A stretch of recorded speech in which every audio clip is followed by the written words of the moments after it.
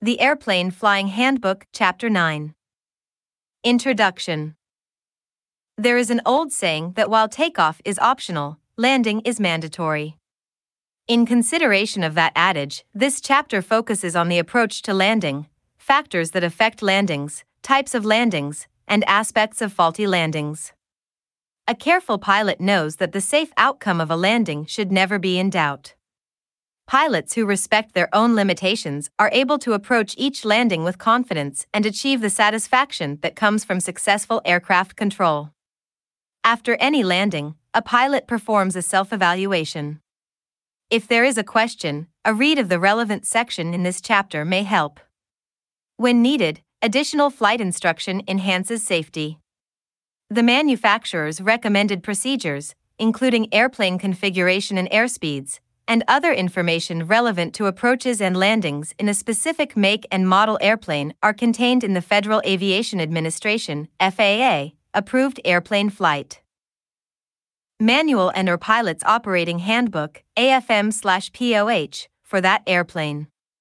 If any of the information in this chapter differs from the airplane manufacturer's recommendations as contained in the AFM/POH, the airplane manufacturer's recommendations take precedence. Use of flaps. The following general discussion applies to airplanes equipped with flaps. The pilot may use landing flaps during the descent to adjust lift and drag. Flap settings help determine the landing spot and the descent angle to that spot. Figure 9.1 and Figure 9.2, flap extension during approaches and landings provides several advantages by 1. Producing greater lift and permitting lower approach and landing speeds. 2. Producing greater drag and permitting a steeper descent angle. 3. Increasing forward visibility by allowing a lower pitch. And 4.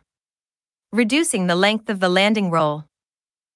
The increased camber from flap deflection increases lift, primarily on the rear portion of the wing. This produces a nose-down pitching moment which may cause the airplane to pitch down. Flap deployment may also affect wing downwash on the horizontal tail and alter the tail-down force. Consequently, pitch behavior from flap extension depends on the design of the particular airplane. Flap deflection of up to 15 degrees primarily produces lift with minimal drag. The airplane has a tendency to balloon up with initial flap deflection because of the lift increase. The nose-down pitching moment, however, tends to offset the balloon. Flap deflection beyond 15 degrees produces a large increase in drag. Deflection beyond 15 degrees also produces a significant nose-up pitching moment in certain high-wing airplanes because the resulting downwash changes the airflow over the horizontal tail. The time of flap extension and the degree of deflection are related. Large changes in flap deflection at one single point in the landing pattern can produce large lift. Changes that require significant pitch and power changes in order to maintain airspeed and descent angle. Consequently, there is an advantage to extending flaps in increments while in the landing pattern. Incremental deflection of flaps on downwind, base leg, and final approach. Allow smaller adjustments of pitch and power and support a stabilized approach. Whenever the flap setting is changed, the pilot should be prepared to retrim the airplane as needed to compensate for the change in aerodynamic forces. Throughout this chapter, more detail is provided on the use of flaps during specific approach and landing situations, as appropriate. Normal approach and landing. Normal approach and landing procedures are used when the engine power is available, the wind is light or the final approach is made directly into the wind, the final approach path has no obstacles, and the landing surface is firm and of ample length to gradually bring the airplane to a stop. The selected landing point is normally beyond the runway approach threshold but within the first one-third of the runway. The factors involved and the procedures described for the normal approach and landing also have applications to the other than normal approaches and landings discussed later in this chapter. The principles of normal operations are explained first and need to be understood before proceeding to the more complex operations. To better understand the factors that influence judgment and procedures, the last part of the approach pattern and the actual landing are divided into 5 phases. 1. The base leg. 2. The final approach. 3. The round-out flare. 4. The touchdown. 5. The after-landing roll. Base leg. The placement of the base leg is one of the important judgments made by the pilot to set up for a good landing. Figure 9.3. The pilot accurately judges the height, distance from the approach end of the runway, and rate of descent to allow a stabilized approach, round out, and touchdown at the desired spot. The distance depends on the altitude of the base leg, the current winds, and the amount of wing flaps used.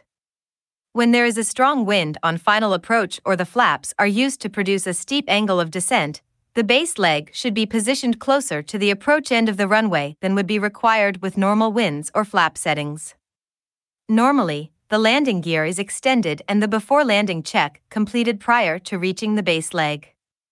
After turning onto the base leg, the pilot starts or continues the descent with reduced power and a target airspeed of approximately 1.4 VSO, the stalling speed in the landing configuration. For example, if VSO is 60 knots, 1.4 VSO is 84 knots, 84 is equal to 1.4x 60. Landing flaps should be deployed as recommended. Full flaps are not recommended until the final approach is established. Since the final approach and landing are normally made into the wind, there is usually a crosswind during the base leg. A drift correction is established and maintained to follow a ground track perpendicular to the extension of the landing runway centerline. This requires that the airplane be angled sufficiently into the wind to prevent drifting farther away from the intended landing spot. Final approach. After the base to final approach turn is completed, the pilot aligns the longitudinal axis of the airplane with the centerline of the runway or landing surface. On a final approach, with no crosswind, the longitudinal axis is kept aligned with the runway centerline throughout the final approach and landing. Methods to correct for a crosswind are explained in the crosswind approach and landing section of this chapter. For now, only approaches and landings where the wind is straight down the runway are discussed. After aligning the airplane with the runway centerline, the final flap setting is completed and the pitch attitude adjusted as required. Some adjustment of pitch and power may be necessary to maintain the desired rate of descent and approach airspeed. The pilot should use the manufacturer's recommended airspeed or 1.3 VSO if there is no manufacturer's recommendation. As the pitch attitude and airspeed stabilize, the airplane is retrimmed to relieve any control pressure. The descent angle is controlled throughout the approach so that the airplane lands in the center of the first third of the runway. The descent angle is affected by all 4 fundamental forces that act on an airplane: lift, drag, thrust, and weight. If all the forces are balanced out such that the net force on the airplane is 0, the descent angle remains constant in a steady-state wind condition. The pilot controls these forces by adjusting the airspeed, attitude, power, and drag, flaps or forward slip. However, wind may affect the gliding distance over the ground. Figure 9.4. The pilot does not have control over the wind, but corrects for its effect on the airplane's descent by adjusting pitch and power appropriately. A well-executed final approach includes reaching the desired touchdown point at an airspeed that results in minimum floating just before touchdown. To accomplish this, both the descent angle and the airspeed need to be controlled. This is one reason for performing approaches with partial power. If the approach is too high, the pilot can lower the nose and reduce the power to maintain the correct airspeed. When the approach is too low, the pilot can add power and raise the nose. While the proper angle of descent and airspeed are maintained by integrating pitch and power changes, an untrained or inexperienced pilot may try to reach a landing spot by applying back elevator pressure without adding power. However, attempting to stretch the final approach by raising the pitch attitude alone is almost always a bad idea. Using pitch alone causes a significant increase in AOA and decay in airspeed that leads to an excessive rate of descent or a low altitude stall. It is possible for either or both to occur. Wrong surface landing avoidance. A wrong surface landing occurs when an aircraft lands or tries to land on the wrong runway, on a taxiway in error, or at the wrong airport. The pilot should take a moment on every final approach to verify the correctness of the landing zone ahead. Lack of familiarity with a particular airport, complacency, or fatigue may lead to pilot confusion, and occasionally a pilot will line up with the wrong surface while perceiving the situation as normal. A pilot may compensate for any lack of destination airport familiarity by studying an airport diagram and lighting ahead of time and noting key features and geometry. On final approach, the pilot should verify correct runway alignment and runway number. Pilots often refer to moving map displays driven by GPS, and these devices should increase situational awareness and safety. If there is a doubt over the landing surface, the pilot should go around and consider the situation further. Stabilized approach concept. A stabilized approach is one in which the pilot establishes and maintains a constant angle glide path towards a predetermined point on the landing runway. It is based on the pilot's judgment of certain visual clues and depends on maintaining a constant final descent airspeed and configuration. An airplane descending on final approach at a constant rate and airspeed travels in a straight line towards a spot on the ground ahead, commonly called the aiming point. If the airplane maintains a constant glide path without a round out for landing, it will strike the ground at the aiming point. Figure 9.5. To the pilot, the aiming point appears to be stationary. It does not appear to move under the nose of the aircraft and does not appear to move forward away from the aircraft. This feature identifies the aiming point, it does not move. However, objects in front of and beyond the aiming point do appear to move as the distance is closed, and they appear to move in opposite directions. For a constant angle glide path, the distance between the horizon and the aiming point remains constant. If descending at a constant angle and the distance between the perceived aiming point and the horizon appears to increase, aiming point moving down away from the horizon, then the true aiming point is farther down the runway. If the distance between the perceived aiming point and the horizon decreases, meaning that the aiming point is moving up toward the horizon, the true aiming point is closer than perceived. During instruction in landings, one of the important skills a pilot acquires is how to use visual cues to discern the true aiming point from any distance out on final approach. From this, the pilot determines if the current glide path will result in either an under or overshoot. Note that the aiming point is not where the airplane actually touches down. Since the pilot reduces the rate of descent during the round out, flare, the actual touchdown occurs farther down the runway. Considering float during round out, the pilot is also able to predict the point of touchdown with some accuracy. When the airplane is established on final approach, the shape of the runway image also presents clues as to what should be done to maintain a stabilized approach to a safe landing. Obviously, a runway is normally shaped in the form of an elongated rectangle.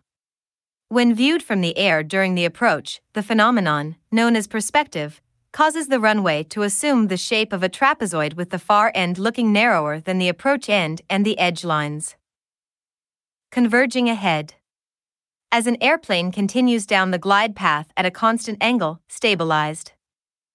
The image the pilot sees is still trapezoidal, but of proportionately larger dimensions.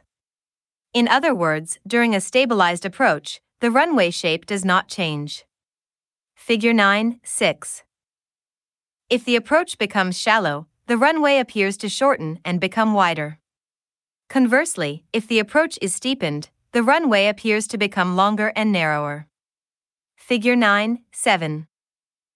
Immediately after rolling out on final approach, the pilot adjusts the pitch attitude, power, and trim so that the airplane is descending directly toward the aiming point at the appropriate airspeed in the landing configuration. If it appears that the airplane is going to overshoot the desired landing spot, a steeper approach results by reducing power and lowering the pitch attitude to maintain airspeed. If available and not fully extended, the pilot may further extend the flaps. If the desired landing spot is being undershot and a shallower approach is needed, the pilot increases both power and pitch attitude to reduce the descent angle.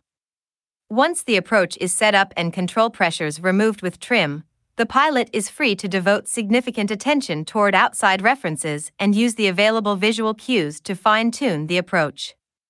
The pilot should not stare at any one place, but rather scan from one point to another, such as from the aiming point to the horizon, to any objects along the runway, to an area well short of the runway, and back to the aiming point. This makes it easier to perceive any deviation from the desired glide path and determine if the airplane is proceeding directly toward the aiming point. The pilot should also glance at the airspeed indicator periodically and correct for any airspeed deviation. Pilots normally establish a stabilized approach before short final. The round-out, touchdown, and landing roll are much easier to accomplish when preceded by a stabilized final approach, which reduces the chance of a landing mishap. Therefore, deviations from the desired glide path should be detected and corrected early so that the magnitude of corrections during the later portion of the approach is small.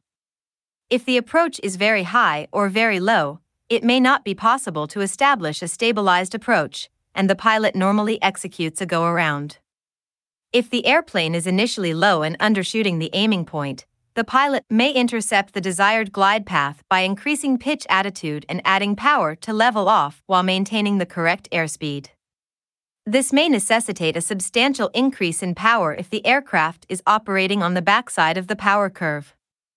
As the airplane intercepts the desired glide path, the pilot reduces power and pitches down to remain on the glide path. Retracting the flaps to correct for an undershoot creates an unnecessary risk. It may cause a sudden decrease in lift, an excessive sink rate, and an aggravated unstable condition. If the approach is too high or too low, it may not be possible to establish a stabilized approach, and the pilot should execute a go-around. Typically, pilots go around if unable to establish a stabilized approach by 500 feet above airport elevation in visual meteorological conditions, VMC, or 1,000 feet above airport elevation in instrument conditions, IMC. For a typical GA piston aircraft in a traffic pattern, an immediate go-around should be initiated if the approach becomes unstabilized below 300-foot AGL. Pilots may consider the following elements when attempting to set up and fly a stabilized approach to landing. The pilot should focus on the elements that lead to a stabilized approach rather than the order of the elements or the insistence on meeting all of the approach criteria. For a typical piston aircraft, an approach is stabilized when the following criteria are met. 1. Glide path. Typically a constant 3 degrees to the touchdown zone on the runway, obstructions permitting. 2. Heading. The aircraft tracks the centerline to the runway with only minor heading/pitch changes necessary to correct for wind or turbulence to maintain alignment. Bank angle normally limited to 15 degrees once established on final. 3. Airspeed. The aircraft speed is within plus 10/-5 KIAS of the recommended landing speed specified in the AFM 1.3 VSO, or on approved placards/markings. If the pilot applies a gust factor, indicated airspeed should not decay below the recommended landing speed. 4. Configuration. The aircraft is in the correct landing configuration with flaps as required, landing gear extended, and is in trim. 5. Descent rate. A descent rate, generally 500-1000 FPM for light general aviation aircraft, makes for a safe approach. Minimal adjustments to the descent rate as the airplane approaches the runway provide an additional indication of a stabilized and safe approach. If using a descent rate in excess of 500 FPM due to approach considerations, the pilot should reduce the descent rate prior to 300-foot AGL. 6. Power setting. The pilot should use a power setting appropriate for the aircraft configuration and not below the minimum power for approach as defined by the AFM. 7. Briefings and checklists. Completing all briefings and checklists prior to initiating the approach, except the landing checklist, ensures the pilot can focus on the elements listed above. estimating airplane movement and height. During short final, round out, and touchdown, vision is of prime importance. To provide a wide scope of vision and to foster good judgment of height and movement, the pilot's head should assume a natural, straight-ahead position. Visual focus is not fixed on any one side or any one spot ahead of the airplane. Instead, it is changed slowly from a point just over the airplane's nose to the desired touchdown zone and back again. This is done while maintaining a deliberate awareness of distance from either side of the runway using peripheral vision. Accurate estimation of distance, besides being a matter of practice, depends upon how clearly objects are seen. It requires that vision be focused properly so that the important objects stand out as clearly as possible. Speed blurs objects at close range. For example, most everyone has noted this in an automobile moving at high speed. Nearby objects seem to merge together in a blur, while objects farther away stand out clearly. The driver subconsciously focuses the eyes sufficiently far ahead of the automobile to see objects distinctly. The distance at which the pilot's vision is focused should be proportional to the speed at which the airplane is traveling over the ground. Thus, as speed is reduced during the round out, the distance ahead of the airplane at which it is possible to focus is brought closer accordingly. If the pilot attempts to focus on a reference that is too close or looks directly down, the reference becomes blurred, figure 9.8, and the reaction is either too abrupt or too late. In this case, the pilot's tendency is to over-control, round out high, and make full stall, drop-in landings. If the pilot focuses too far ahead, accuracy in judging the closeness of the ground is lost and the consequent reaction is too slow, since there does not appear to be a necessity for action. This sometimes results in the airplane flying into the ground nose first. The change of visual focus from a long distance to a short distance requires a definite time interval, and even though the time is brief, the airplane's speed during this interval is such that the airplane travels an appreciable distance, both forward and downward toward the ground. Visual cues are important in flaring at the proper height and maintaining the wheels a few inches above the runway until eventual touchdown. Flare cues are primarily dependent on the angle at which the pilot's central vision intersects the ground, or runway, ahead and slightly to the side. Proper depth perception is a factor in a successful flare, but the visual cues used most are those related to changes in runway or terrain perspective and to changes in the size and texture of familiar objects near the landing area. The pilot should focus direct central vision at a shallow downward angle from 10 degrees to 15 degrees relative to the runway as the round out/flare is initiated. Figure 9-9, when using this steady viewing angle, the point of visual interception with the runway appears progressively closer as the airplane loses altitude. This rate of closure is an important visual cue in assessing the rate of altitude loss. Conversely, movement of the visual interception point further down the runway indicates an increase in altitude and means that the pitch angle was increased too rapidly during the flare. Location of the visual interception point in conjunction with assessment of flow velocity of nearby off-runway terrain, as well as the similarity of appearance of height above the runway ahead of the airplane, in comparison to the way it looked when the airplane was taxied prior to takeoff, is also used to judge when the wheels are just a few inches above the runway. Round out, flare. The round out is a slow, smooth transition from a normal approach attitude to a landing attitude, gradually rounding out the flight path to one that is parallel to and a few inches above the runway. When the airplane approaches 10 to 20 feet above the ground in a normal descent, the round out or flare is started. Back elevator pressure is gradually applied to slowly increase the pitch attitude and AOA. Figure 9-10, the AOA is increased at a rate that allows the airplane to continue settling slowly as forward speed decreases. This is a continuous process until the airplane touches down on the ground. When the AOA is increased, the lift is momentarily increased and this decreases the rate of descent. Since power normally is reduced to idle during the round out, the airspeed also gradually decreases. This causes lift to decrease again and necessitates raising the nose and further increasing the AOA. During the round out, the airspeed is decreased to touchdown speed while the lift is controlled so the airplane settles gently onto the landing surface. The round out is executed at a rate such that the proper landing attitude and the proper touchdown airspeed are attained simultaneously just as the wheels contact the landing surface. The rate at which the round out is executed depends on the airplane's height above the ground, the rate of descent, and the pitch attitude.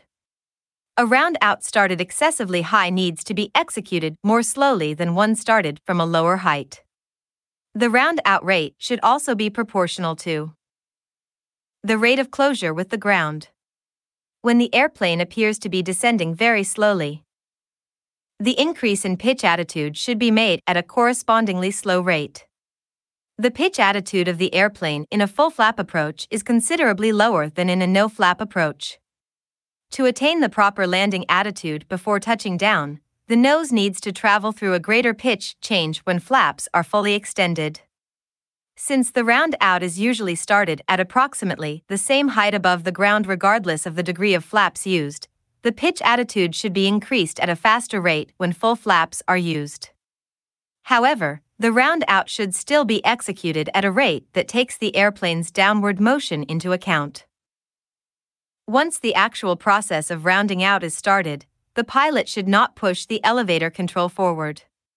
If too much back elevator pressure was exerted, this pressure is either slightly relaxed or held constant, depending on the degree of the error. In some cases, it may be necessary to advance the throttle slightly to prevent an excessive rate of sink or a stall, either of which results in a hard, drop-in type landing. It is recommended that a pilot form the habit of keeping one hand on the throttle throughout the approach and landing should a sudden and unexpected hazardous situation require an immediate application of power. Touchdown. The touchdown is the gentle settling of the airplane onto the landing surface. The round out and touchdown are normally made with the engine idling. During the round out, the airspeed decays such that the airplane touches down on the main gear at or just above the approximate stalling speed. As the airplane settles, proper landing attitude is attained by application of whatever back elevator pressure is necessary. Some pilots try to force or fly the airplane onto the ground without establishing proper landing attitude. The airplane should never be flown onto the runway with excessive speed. A common technique to making a smooth touchdown is to actually focus on holding the wheels of the aircraft a few inches off the ground as long as possible using the elevators while the power is smoothly reduced to idle.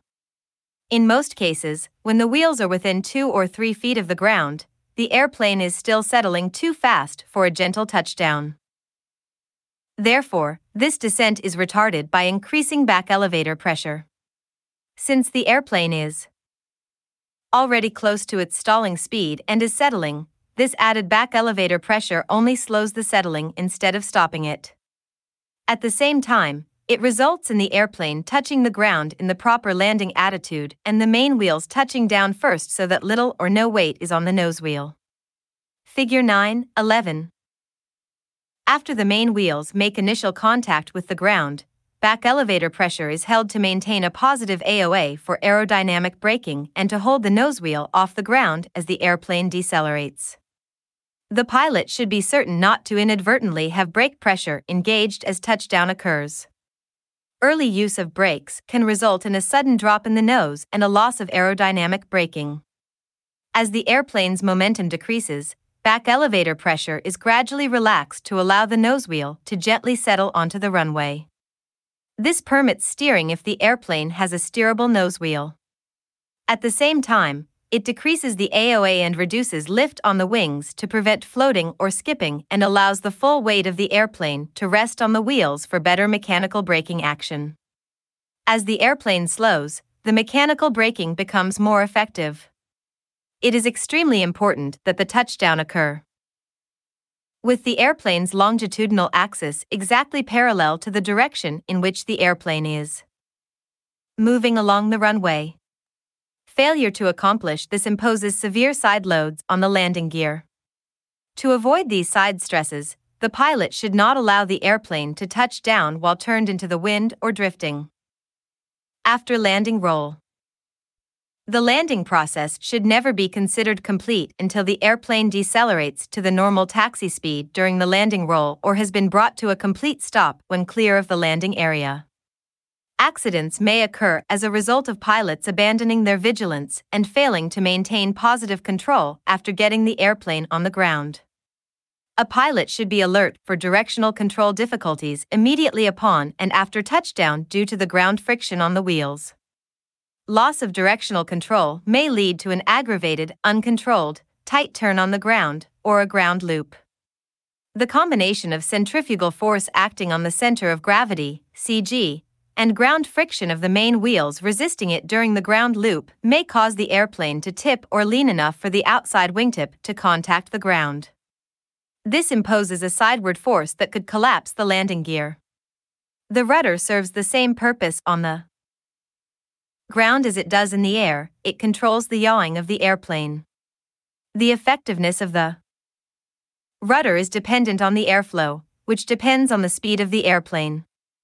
As the speed decreases and the nosewheel has been lowered to the ground, the steerable nose provides more positive directional control. The brakes of an airplane serve the same primary purpose as the brakes of an automobile, to reduce speed on the ground. In airplanes, they are also used as an aid in directional control when more positive control is required than could be obtained with rudder or nosewheel steering alone. To use brakes, on an airplane equipped with toe brakes, the pilot slides the toes or feet up from the rudder pedals to the brake pedals.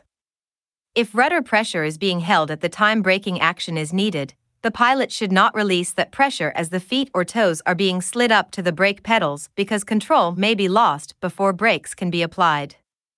Putting maximum weight on the wheels after touchdown is an important factor in obtaining optimum braking performance. During the early part of rollout, some lift continues to be generated by the wing. After touchdown, the nosewheel is lowered to the runway to maintain directional control. During deceleration, applying brakes may cause the nose to pitch down and some weight to transfer to the nosewheel from the main wheels. This does not aid in braking action, so back pressure is applied to the controls without lifting the nosewheel off the runway. This enables directional control while keeping weight on the main wheels. Careful application of the brakes is initiated after the nosewheel is on the ground and directional control is established. Maximum brake effectiveness is just short of the point where skidding occurs. If the brakes are applied so hard that skidding takes place, braking becomes ineffective. Skidding is stopped by releasing the brake pressure. Braking effectiveness is not enhanced by alternately applying, releasing, and reapplying brake pressure. The brakes are applied firmly and smoothly as necessary. During the ground roll, the airplane's direction of movement can be changed by carefully applying pressure on one brake or uneven pressures on each brake in the desired direction. Caution must be exercised when applying brakes to avoid over-controlling. The ailerons serve the same purpose on the ground as they do in the air. They change the lift and drag components of the wings. During the after-landing roll, they are used to keep the wings level in much the same way they are used in flight. If a wing starts to rise, aileron control is applied toward that wing to lower it. The amount required depends on speed because as the forward speed of the airplane decreases, the ailerons become less effective. Procedures for using ailerons in crosswind conditions are explained in the crosswind approach and landing section of this chapter. Once the airplane has slowed sufficiently and has turned onto the taxiway and stopped, the pilot performs the after-landing checklist. Many accidents have occurred as a result of the pilot unintentionally operating the landing gear control and retracting the gear instead of the flap control when the airplane was still rolling. The habit of positively identifying both of these controls, before actuating them, should be formed from the very beginning of flight training and continued in all future flying activities. If available runway permits, the speed of the airplane is allowed to dissipate in a normal manner. Common errors. Common errors in the performance of normal approaches and landings are 1. Failure to complete the landing checklist in a timely manner. 2. Inadequate wind drift correction on the base leg. 3. An overshooting, undershooting, too steep, or too shallow a turn onto final approach. 4. A skidding turn from base leg to final approach as a result of overshooting/inadequate wind drift correction. 5. Poor coordination during turn from base to final approach. 6. Unstable approach. 7. Failure to adequately compensate for flap extension. 8. Poor trim technique on final approach. 9. Attempting to maintain altitude or reach the runway using elevator alone. 10. Focusing too close to the airplane resulting in a too high round out. 11. Focusing too far from the airplane resulting in a too low round out. 12. Touching down prior to attaining proper landing attitude. 13. Failure to hold sufficient back elevator pressure after touchdown. 14. Excessive braking after touchdown. 15. Loss of aircraft control during touchdown and rollout.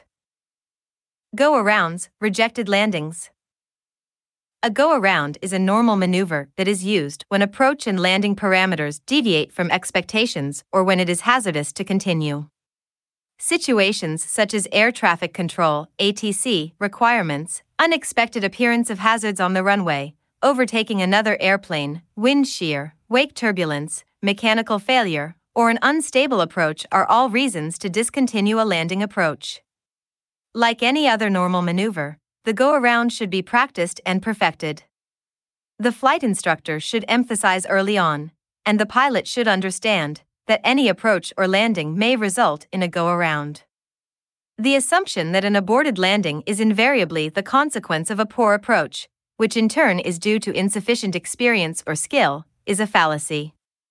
Although the need to discontinue a landing may arise at any point in the landing process, the most critical go-around is one started when very close to the ground. The go-around maneuver is not inherently dangerous in itself. It becomes dangerous only when delayed unduly or executed improperly. Delay in initiating the go-around normally stems from two sources. 1. Landing expectancy or set. The anticipatory belief that conditions are not as threatening as they are and that the approach is sure to terminate with a safe landing. 2. Pride, the mistaken belief that the act of going around is an admission of failure to execute the approach properly. The proper execution of a go-around maneuver includes 3 cardinal principles. 1. Power. 2. Attitude. 3. Configuration. Power. Power is the pilot's first concern. The instant a pilot decides to go around, full or maximum allowable takeoff power should be applied smoothly, without hesitation, and held until flying speed and controllability are restored. An airplane that is settling toward the ground has inertia that needs to be overcome, and sufficient power is needed to stop the descent. The application of power is smooth, as well as positive. Abrupt movements of the throttle in some airplanes cause the engine to falter. Carburetor heat is turned off to obtain maximum power, as applicable. Attitude. A pilot executing a go-around needs to accept the fact that an airplane cannot fly below stall speed, and it cannot climb below minimum power required speed. The pilot should resist any impulse to pitch up for a climb if airspeed is insufficient. In some circumstances, it may be desirable to lower the nose briefly to gain airspeed and not be on the backside of the power curve. At the time a pilot decides to go around, a trim setting for low airspeed is in place. The sudden addition of power tends to raise the airplane's nose and causes left yaw. Allowing the nose to rise too early could result in an unrecoverable stall when the go-around occurs at a low altitude. The pilot should anticipate the need for considerable forward elevator pressure to hold the nose level or in a safe climb attitude. The pilot applies sufficient right rudder pressure to counteract torque and P factor. Trim helps to relieve adverse control pressures and assists in maintaining a proper pitch attitude. After attaining the appropriate airspeed and adjusting pitch attitude for a climb, the pilot should rough trim the airplane to relieve any adverse control pressures. More precise trim adjustments can be made when flight conditions have stabilized. On airplanes that produce high control pressures when using maximum power on go-arounds, the pilot should use caution when reaching for the flap handle. Airplane control is the first consideration during this high workload phase. Configuration. After establishing the proper climb attitude and power settings, the pilot's next concern is flap retraction.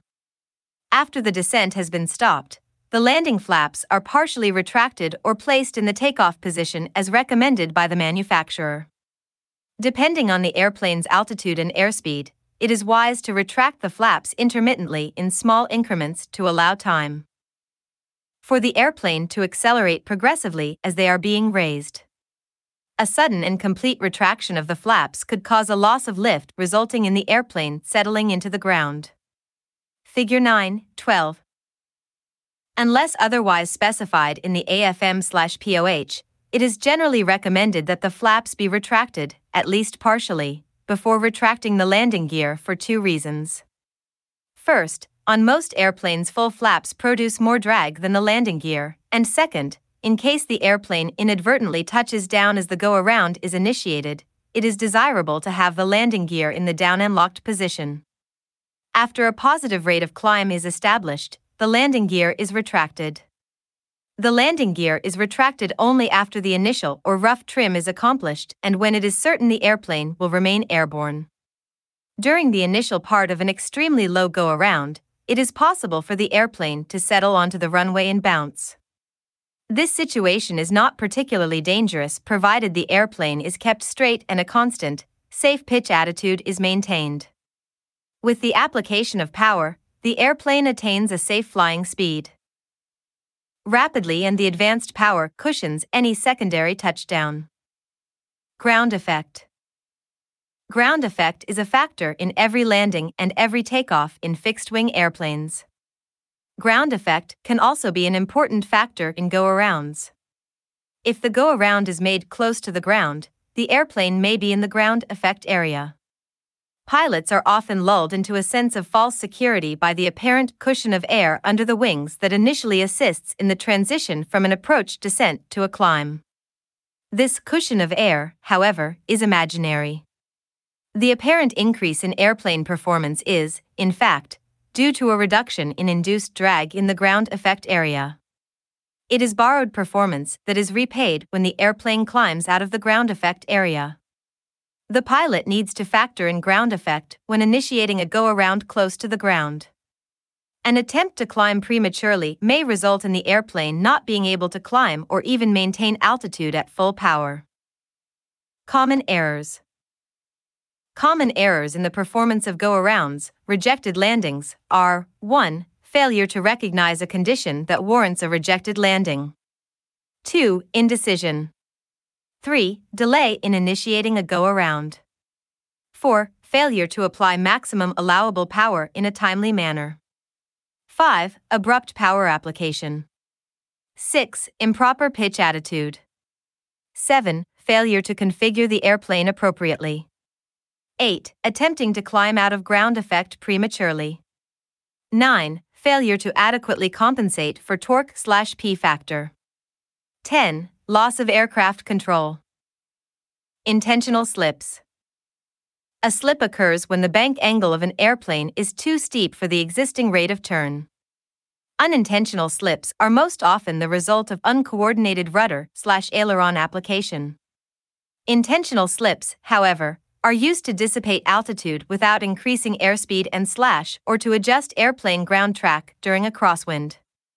Intentional slips are especially useful in forced landings and in situations where obstacles need to be cleared during approaches to confined areas. A slip can also be used as a means of rapidly reducing airspeed in situations where wing flaps are inoperative or not installed. A slip is a combination of forward movement and sideward, with respect to the longitudinal axis of the airplane movement, the lateral axis being inclined and the sideward movement being toward the low end of this axis, low wing. An airplane in a slip is in fact flying sideways through the air even though it may appear to be going straight over.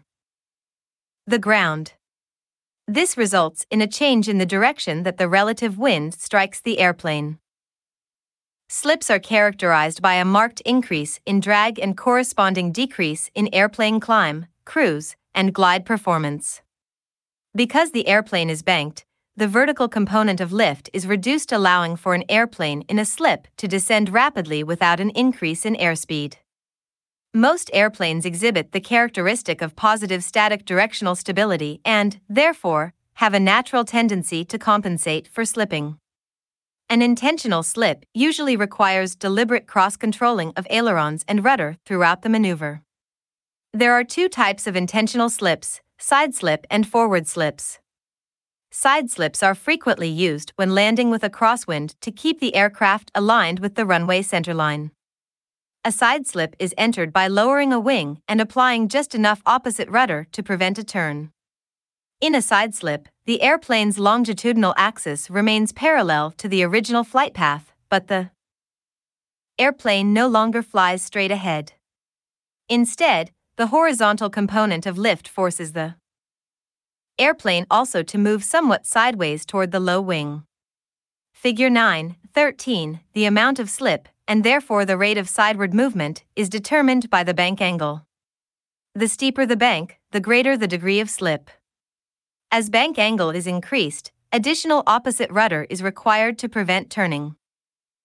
A forward slip is used to dissipate altitude and increase descent rate without increasing airspeed. In a forward slip, the airplane's direction of motion continues the same as before the slip was begun. Assuming the airplane is originally in straight coordinated flight, the wing on one side is lowered by use of the ailerons.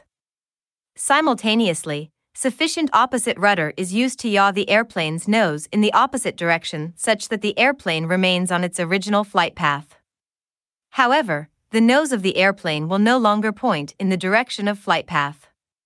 Figure 9.14. In a forward slip, the amount of slip, and therefore the sink rate, is determined by the bank angle. The steeper the bank, the steeper the descent. In order to use the maneuver to lose altitude, power is normally reduced to idle. The pilot controls airspeed using elevator control. When a crosswind is present, the pilot should lower the upwind wing such that the airplane is banked into the crosswind, since slipping into the wind makes it easier to remain on the original flight path. In most light airplanes, the steepness of a slip is limited by the amount of rudder travel available. In both side slips and forward slips, the point may be reached where full rudder is required to maintain heading, even though the ailerons are capable of further steepening the bank angle. This is the practical slip limit because any additional bank would cause the airplane to turn even though full opposite rudder is being applied. If there is a need to descend more rapidly, even though the practical slip limit has been reached, lowering the nose not only increases the sink rate but also increases airspeed. The increase in airspeed increases rudder effectiveness, permitting a steeper slip. Conversely, when the nose is raised, rudder effectiveness decreases and the bank angle should be reduced. Discontinuing a slip is accomplished by leveling the wings and simultaneously releasing the rudder pressure while readjusting the pitch attitude to the normal glide attitude. If the pressure on the rudder is released abruptly, the nose swings too quickly into line and the airplane tends to acquire excess speed. Because of the location of the pitot tube and static vents, airspeed indicators in some airplanes may have considerable error when the airplane is in a slip.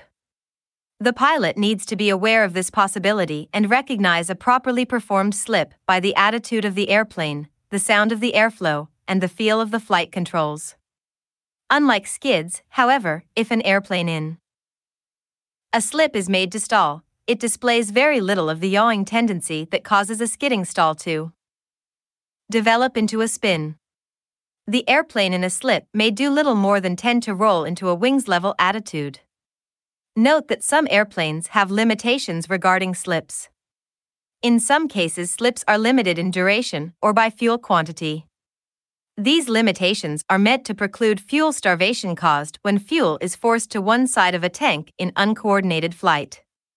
If a forward slip is being used to reach a landing area in an actual engine-out emergency, the time limitation or fuel limitation is irrelevant, unless a prolonged slip caused the engine issue. For aerodynamic reasons, there may also be recommendations or limitations related to slips with flaps extended. Consult the manufacturer's AFM/POH for specific airplane information. Some pilots try to avoid using forward slips.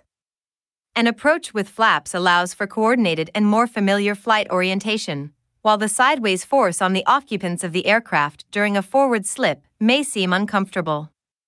However, in a real emergency that involves engine failure, the ability to use a forward slip provides a pilot with a technique contributing to a better outcome. In that situation, a pilot may initiate a descent using a forward slip much more quickly than by deploying flaps. To reduce the descent, the pilot can remove the slip without penalty. On the other hand, retracting flaps on an approach could lead to an unwanted loss of altitude. Even with full rudder displacement during a forward slip, the pilot can adjust to the left and right of the intended ground track by increasing and decreasing aileron deflection. The value of the maneuver explains its inclusion as a task in the Private Pilot Airman Certification Standards, ACS. Forward slip to a landing. When demonstrating a forward slip to a landing in an airport traffic pattern, the pilot plans the descent such that a forward slip may be used on final approach. Flaps usually remain retracted, and using a forward slip on downwind or base may be a necessary part of the maneuver. When abeam the landing point on the downwind leg, the pilot initiates a descent by reducing power to idle. If an insufficient rate of descent occurs on downwind, the pilot uses a forward slip to increase the rate of descent. The pilot should make a coordinated turn to base. At this point, ongoing evaluation of height takes place. If the airplane is high on base, continued forward slip should occur. However, the pilot should make a coordinated turn to line up with the final approach course. Once established on a final approach, the height above ground should be sufficient to allow the pilot to use a forward slip and establish a suitable approach path to the runway aiming point. At the appropriate time, when the roundout begins, the pilot removes the forward slip and transitions to a normal landing. Common errors. Common errors with forward slips to a landing. 1. Incorrect pitch adjustments that result in poor airspeed control. 2. Reacting to erroneous airspeed indications. 3. Using excess power while trying to lose altitude. 4. A slip in the same direction as any crosswind. 5. Poor glide path control. 6. Late transition to a sideslip during landing with crosswinds. 7. Landing without the longitudinal axis parallel to runway. 8. Landing off the centerline. Crosswind approach and landing. Most runways or landing areas are such that landings need to be made while the wind is blowing at an angle to the runway rather than parallel to the landing direction. All pilots should be prepared to manage a crosswind situation when it arises. Many of the same basic principles and factors involved in a normal approach and landing apply to a crosswind approach and landing. Therefore, only the additional procedures required for correcting for wind drift are discussed here. Crosswind landings are a little more difficult to perform than crosswind takeoffs, mainly due to different inputs involved in maintaining accurate control of the airplane while its speed is decreasing rather than increasing as on takeoff. There are two usual methods of accomplishing a crosswind approach and landing: the crab method and the wing-low, sideslip method. Although the crab method may be easier for the pilot to maintain during final approach, it requires judgment and precise timing when removing the crab immediately prior to touchdown. The wing-low method is recommended in most cases, although a combination of both methods may be used. While current testing standards allow for either method, pilots should learn to do both. Crosswind final approach.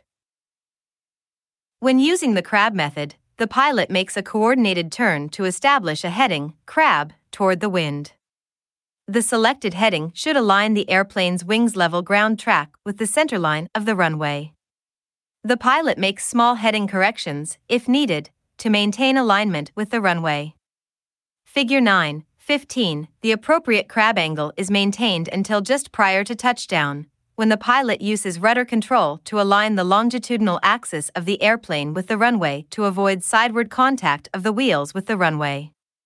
A change in alignment made too early or too late results in a side load. If a long final approach is being flown, one option is to use the crab method initially and smoothly transition to the wing-low method before the round out is started.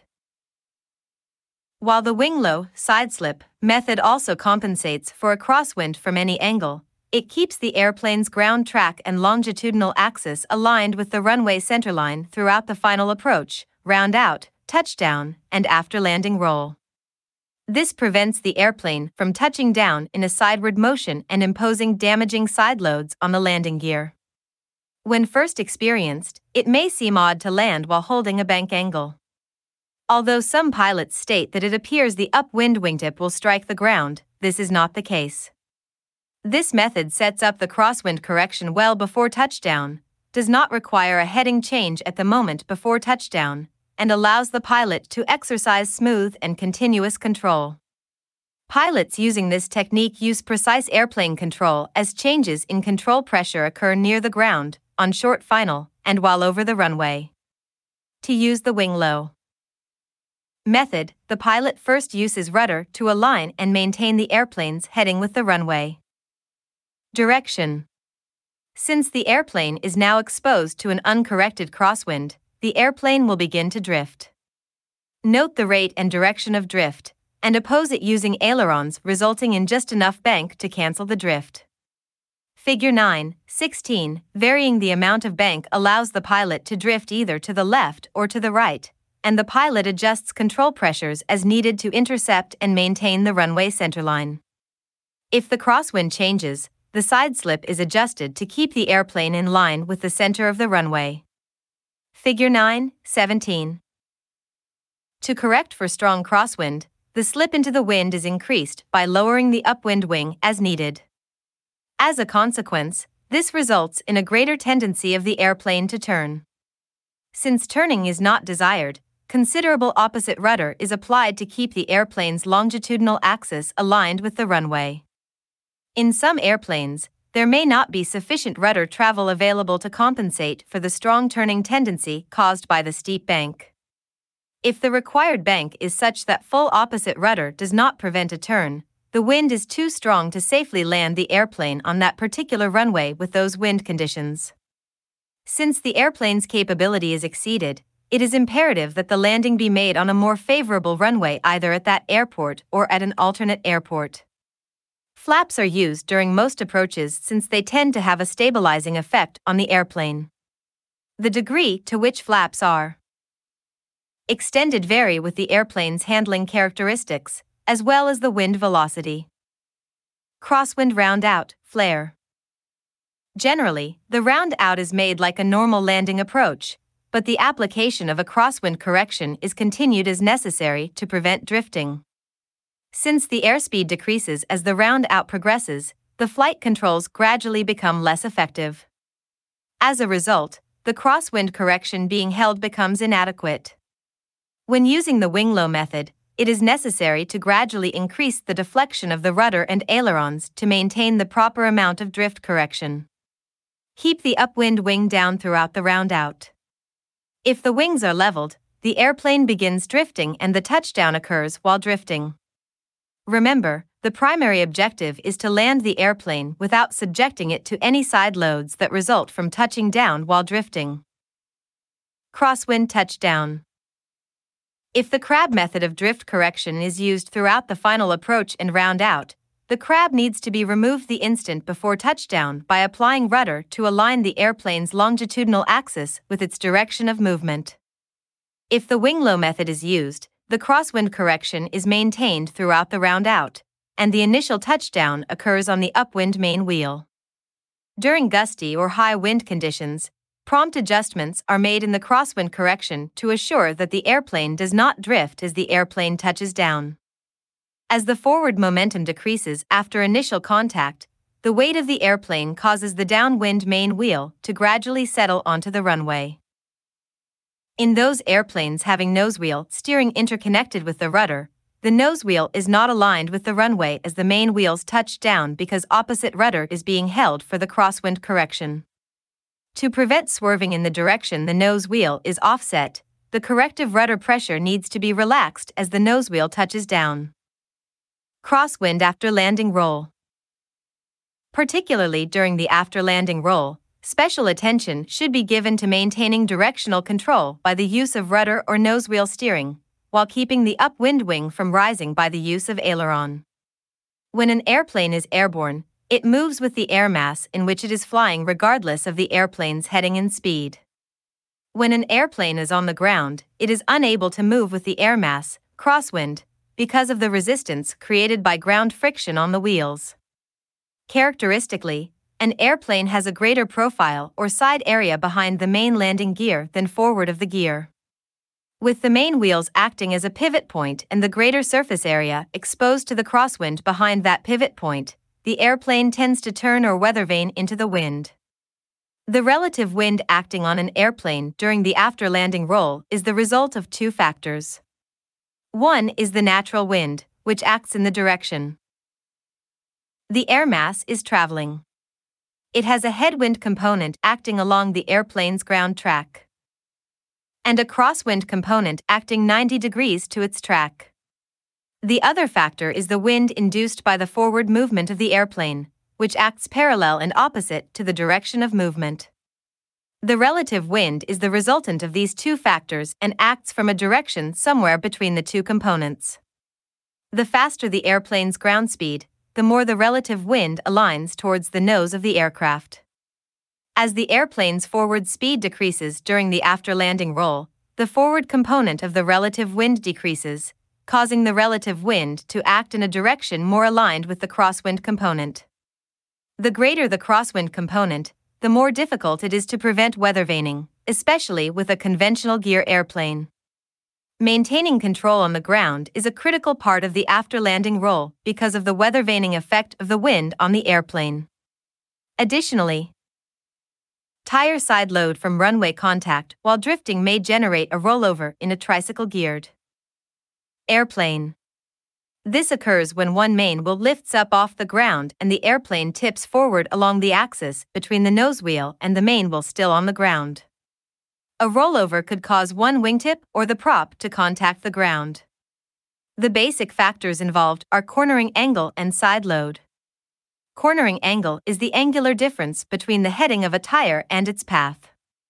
Whenever a load-bearing tire's path and heading diverge, a side load is created. It is accompanied by tire distortion.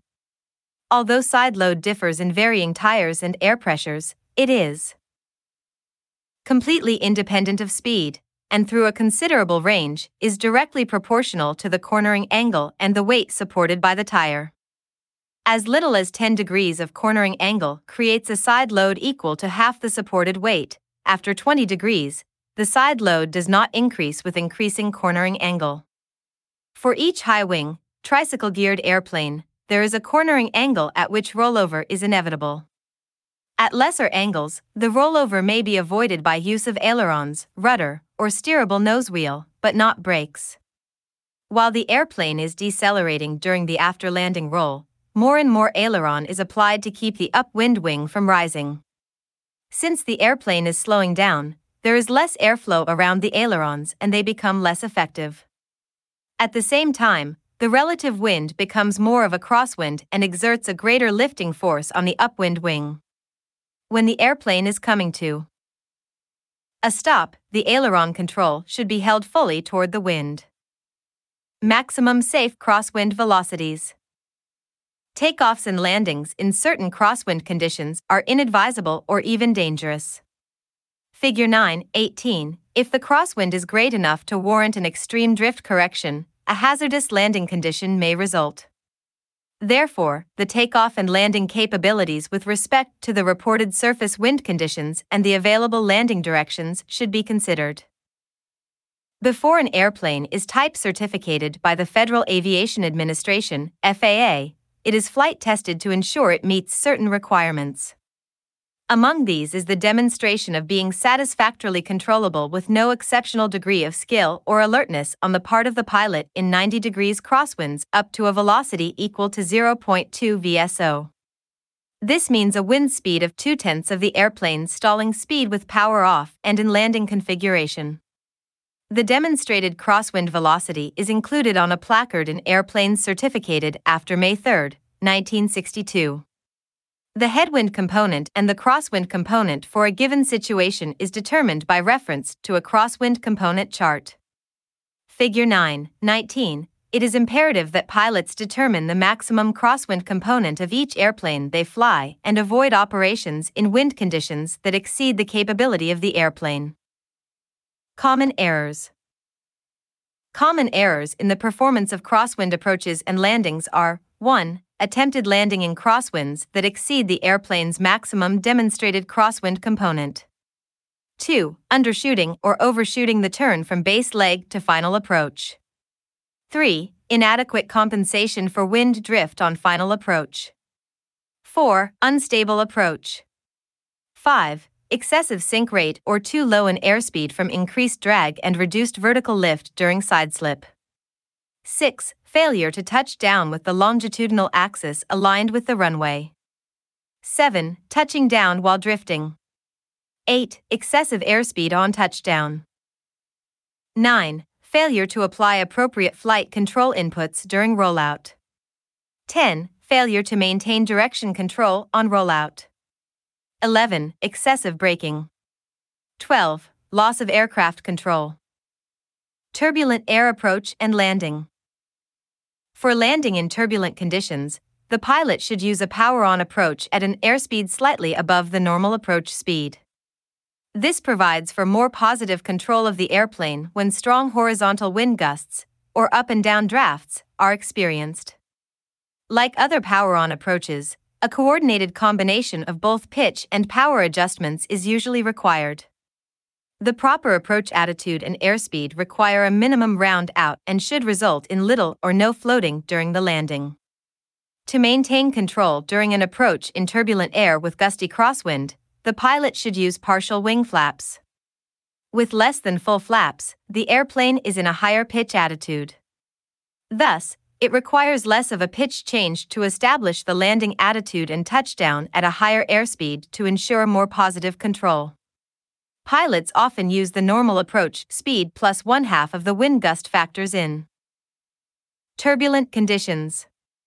If the normal speed is 70 knots, and the wind gusts are 15 knots, an increase of airspeed to 77 knots is appropriate. In any case, the airspeed and the flap setting should conform to airplane manufacturers' recommendations in the AFM/POH. Use an adequate amount of power to maintain the proper airspeed and descent path throughout the approach, and retard the throttle to idling position only after the main wheels contact the landing surface. Care should be exercised in closing the throttle before the pilot is ready for touchdown. In turbulent conditions, the sudden or premature closing of the throttle may cause a sudden increase in the descent rate, resulting in a hard landing. When landing from power approaches in turbulence, the touchdown is made with the airplane in approximately level flight attitude. The pitch attitude at touchdown would be only enough to prevent the nose wheel from contacting the surface before the main wheels have touched the surface. After touchdown, the pilot should avoid the tendency to apply forward pressure on the yoke, as this may result in wheelbarrowing and possible loss of control. The pilot should allow the airplane to decelerate normally, assisted by careful use of wheel brakes, and avoid heavy braking until the wings are devoid of lift and the airplane's full weight is resting on the landing gear. Short field approach and landing.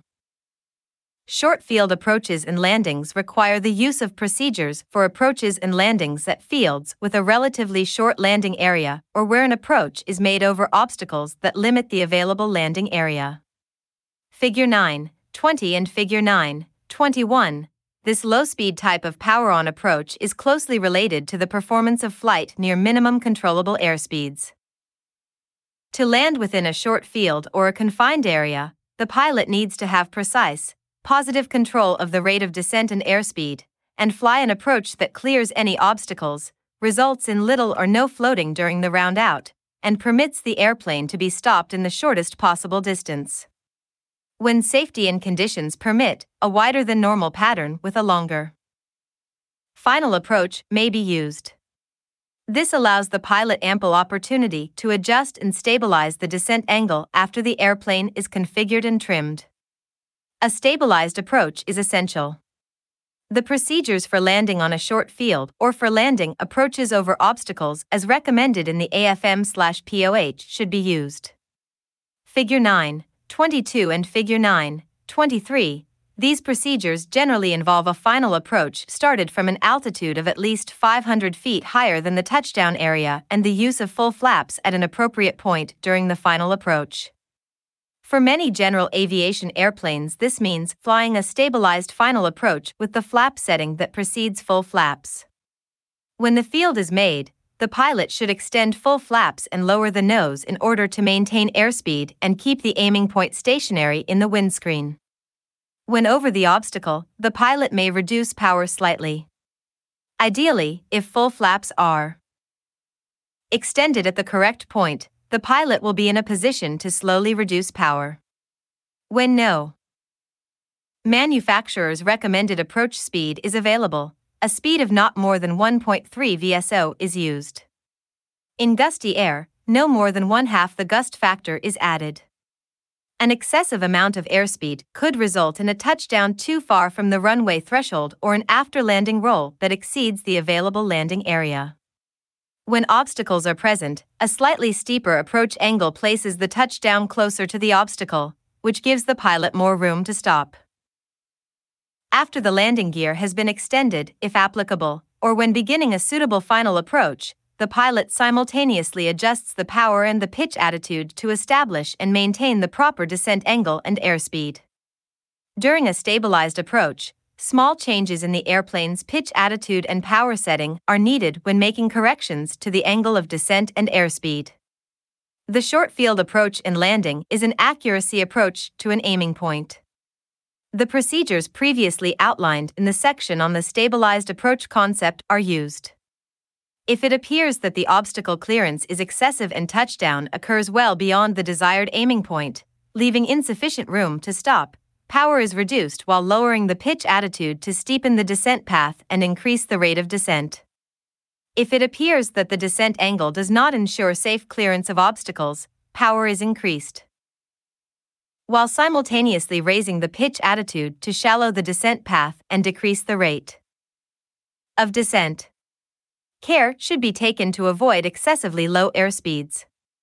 When operating at high AOAs and low airspeeds, an increase in pitch attitude increases the rate of descent.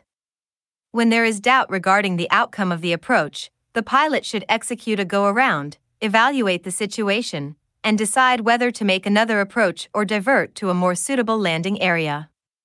Because the final approach over obstacles is made at a relatively steep approach angle and close to the airplane's stalling speed, the initiation of the round out or flare needs to be judged accurately to avoid flying into the ground or stalling prematurely and sinking rapidly. A lack of floating during the flare with sufficient control to touch down properly is verification that the approach speed was correct. Touchdown should occur at the minimum controllable airspeed with the airplane in approximately the pitch attitude that results in a power-off stall when the throttle is closed. Care should be exercised to avoid closing the throttle too rapidly, as closing the throttle may result in an immediate increase in the rate of descent and a hard landing. Note that a small amount of power provides more airflow over the elevator, giving it more authority at low airspeeds to enable the pilot to flare. There is a risk that low airspeed and a windmilling propeller blocking airflow over the elevator may make it difficult to flare. Upon touchdown, the airplane is held in this positive pitch attitude as long as the elevators remain effective and if recommended by the manufacturer. This provides aerodynamic braking to assist in deceleration. However, immediately upon touchdown of the nose wheel, maximum braking is applied to minimize the after-landing roll.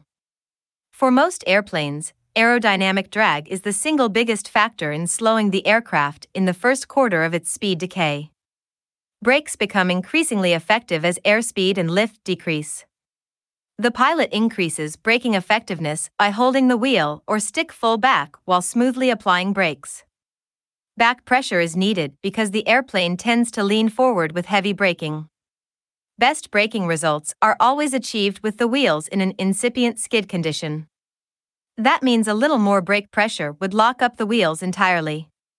In an incipient skid, the wheels are turning, but with great reluctance. If the wheels lock, braking effectiveness drops dramatically in a skid and the tires could be damaged. The airplane is normally stopped within the shortest possible distance consistent with safety and controllability. If the proper approach speed has been maintained, resulting in minimum float during the round out and the touchdown made at minimum control speed, excessive braking should not be needed. Common errors. Common errors in the performance of short field approaches and landings are: 1. A final approach that necessitates an overly steep approach and high sink rate. 2. Unstable approach. 3. Undue delay in initiating glide path corrections. 4. Too low an airspeed on final resulting in inability to flare properly and landing hard. 5. Too high an airspeed resulting in floating on round out. 6. Prematurely reducing power to idle on round out resulting in hard landing. 7. Touchdown with excessive airspeed. 8. Excessive and/or unnecessary braking after touchdown. 9. Failure to maintain directional control. 10. Failure to recognize and abort a poor approach that cannot be completed safely. Soft field approach and landing. Landing on fields that are rough or have soft surfaces, such as snow, sand, mud, or tall grass, requires unique procedures.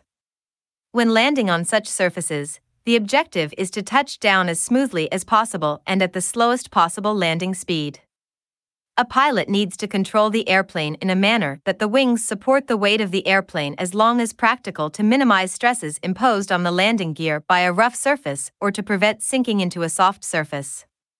The approach for the soft field landing is similar to the normal approach used for operating into long, firm landing areas. The major difference between the two is that a degree of power is used throughout the level-off and touchdown for the soft field landing. This allows the airspeed to slowly dissipate while the airplane is flown 1 to 2 feet off the surface in ground effect. When the wheels first touch the ground, the wings continue to support much of the weight of the airplane. Figure 9.24. This technique minimizes the nose-over forces that suddenly affect the airplane at the moment of touchdown. The use of flaps during soft field landings aids in touching down at minimum speed and is recommended whenever practical. In low-wing airplanes, the flaps may suffer damage from mud, stones, or slush thrown up by the wheels. If flaps are used, it is generally inadvisable to retract them during the after-landing roll because the need for flap retraction is less important than the need for total concentration on maintaining full control of the airplane. The final approach airspeed used for short field landings is equally appropriate to soft field landings. The use of higher approach speeds may result in excessive float in ground effect, and floating makes a smooth, controlled touchdown even more difficult. There is no reason for a steep angle of descent unless obstacles are present in the approach path. Touchdown on a soft or rough field is made at the lowest possible airspeed with the airplane in a nose-high pitch attitude. In nose-wheel-type airplanes, after the main wheels touch the surface, the pilot should hold sufficient back elevator pressure to keep the nose wheel off the surface. Using back elevator pressure and engine power, the pilot can control the rate at which the weight of the airplane is transferred from the wings to the wheels. Field conditions may warrant that the pilot maintain a flight condition in which the main wheels are just touching the surface but the weight of the airplane is still being supported by the wings until a suitable taxi surface is reached. At any time during this transition phase, before the weight of the airplane is being supported by the wheels, and before the nose wheel is on the surface, the ability is retained to apply full power and perform a safe takeoff, obstacle clearance and field length permitting, should the pilot elect to abandon the landing. Once committed to a landing, the pilot should gently lower the nosewheel to the surface. A slight addition of power usually aids in easing the nosewheel down. The use of brakes on a soft field is not needed and should be avoided, as this may tend to impose a heavy load on the nose gear due to premature or hard contact with the landing surface, causing the nosewheel to dig in. The soft or rough surface itself provides sufficient reduction in the airplane's forward speed. Often upon landing on a very soft field, an increase in power may be needed to keep the airplane moving and from becoming stuck in the soft surface. Common errors. Common errors in the performance of soft field approaches and landings are: 1. Excessive descent rate on final approach. 2. Excessive airspeed on final approach. 3. Unstable approach. 4. Round out too high above the runway surface. 5. Poor power management during round out and touchdown. 6. Hard touchdown. 7. Inadequate control of the airplane weight transfer from wings to wheels after touchdown. 8. Allowing the nosewheel to fall to the runway after touchdown rather than controlling its descent. Power-off accuracy approaches. Power-off accuracy approaches and landings involve gliding to a touchdown at a given point, or within a specified distance beyond that point, while using a specific pattern and with the engine idling. The objective is to instill in the pilot the judgment and procedures necessary for accurately flying the airplane, without power, to a safe landing. The ability to estimate the distance an airplane glides to a landing is the real basis of all power-off accuracy approaches and landings. The distance to be covered largely determines the amount of maneuvering needed to complete an approach from a given altitude.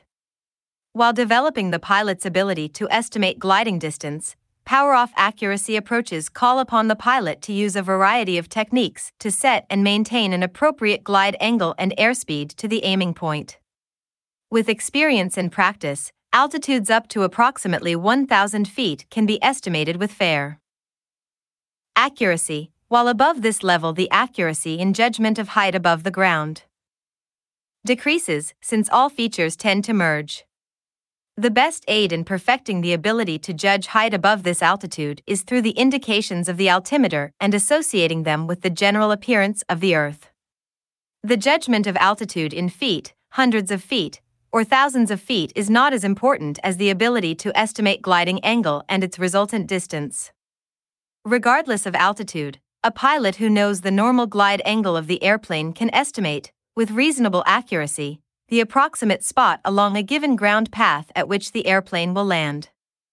A pilot who has the ability to accurately estimate altitude can also judge how much maneuvering is possible and safe during the glide, which is important to the choice of landing areas in an actual emergency. The objective of a good final approach is to descend at an angle that permits the airplane to reach the desired aiming point at an airspeed that results in a predictable float where touchdown occurs on or within a specified distance beyond a designated point. To accomplish this, it is essential that both the descent angle and the airspeed be accurately controlled. Unlike a normal approach when the power setting is variable, on a power-off approach the power is fixed at the idle setting. Pitch attitude is adjusted to control the airspeed. This also changes the glide or descent angle. If an airplane is on approach with an airspeed higher than best glide, pitching down will increase the airspeed and steepen the descent angle, while pitching up will reduce the airspeed and shallow the descent angle. Conversely, if the airspeed is below best glide, then pitching down will increase the airspeed and shallow the descent angle, while pitching up will reduce the airspeed and will greatly steepen the descent angle. If the airspeed is too high, the pilot should raise the nose, and when the airspeed is too low, lower the nose. If the pitch attitude is raised too high, the airplane settles rapidly due to a slow airspeed and insufficient lift. For this reason, the pilot should never try to stretch a glide to reach the desired landing spot. Note that certain single-engine turboprop airplanes experience an excessive rate of descent if the power is set to flight idle.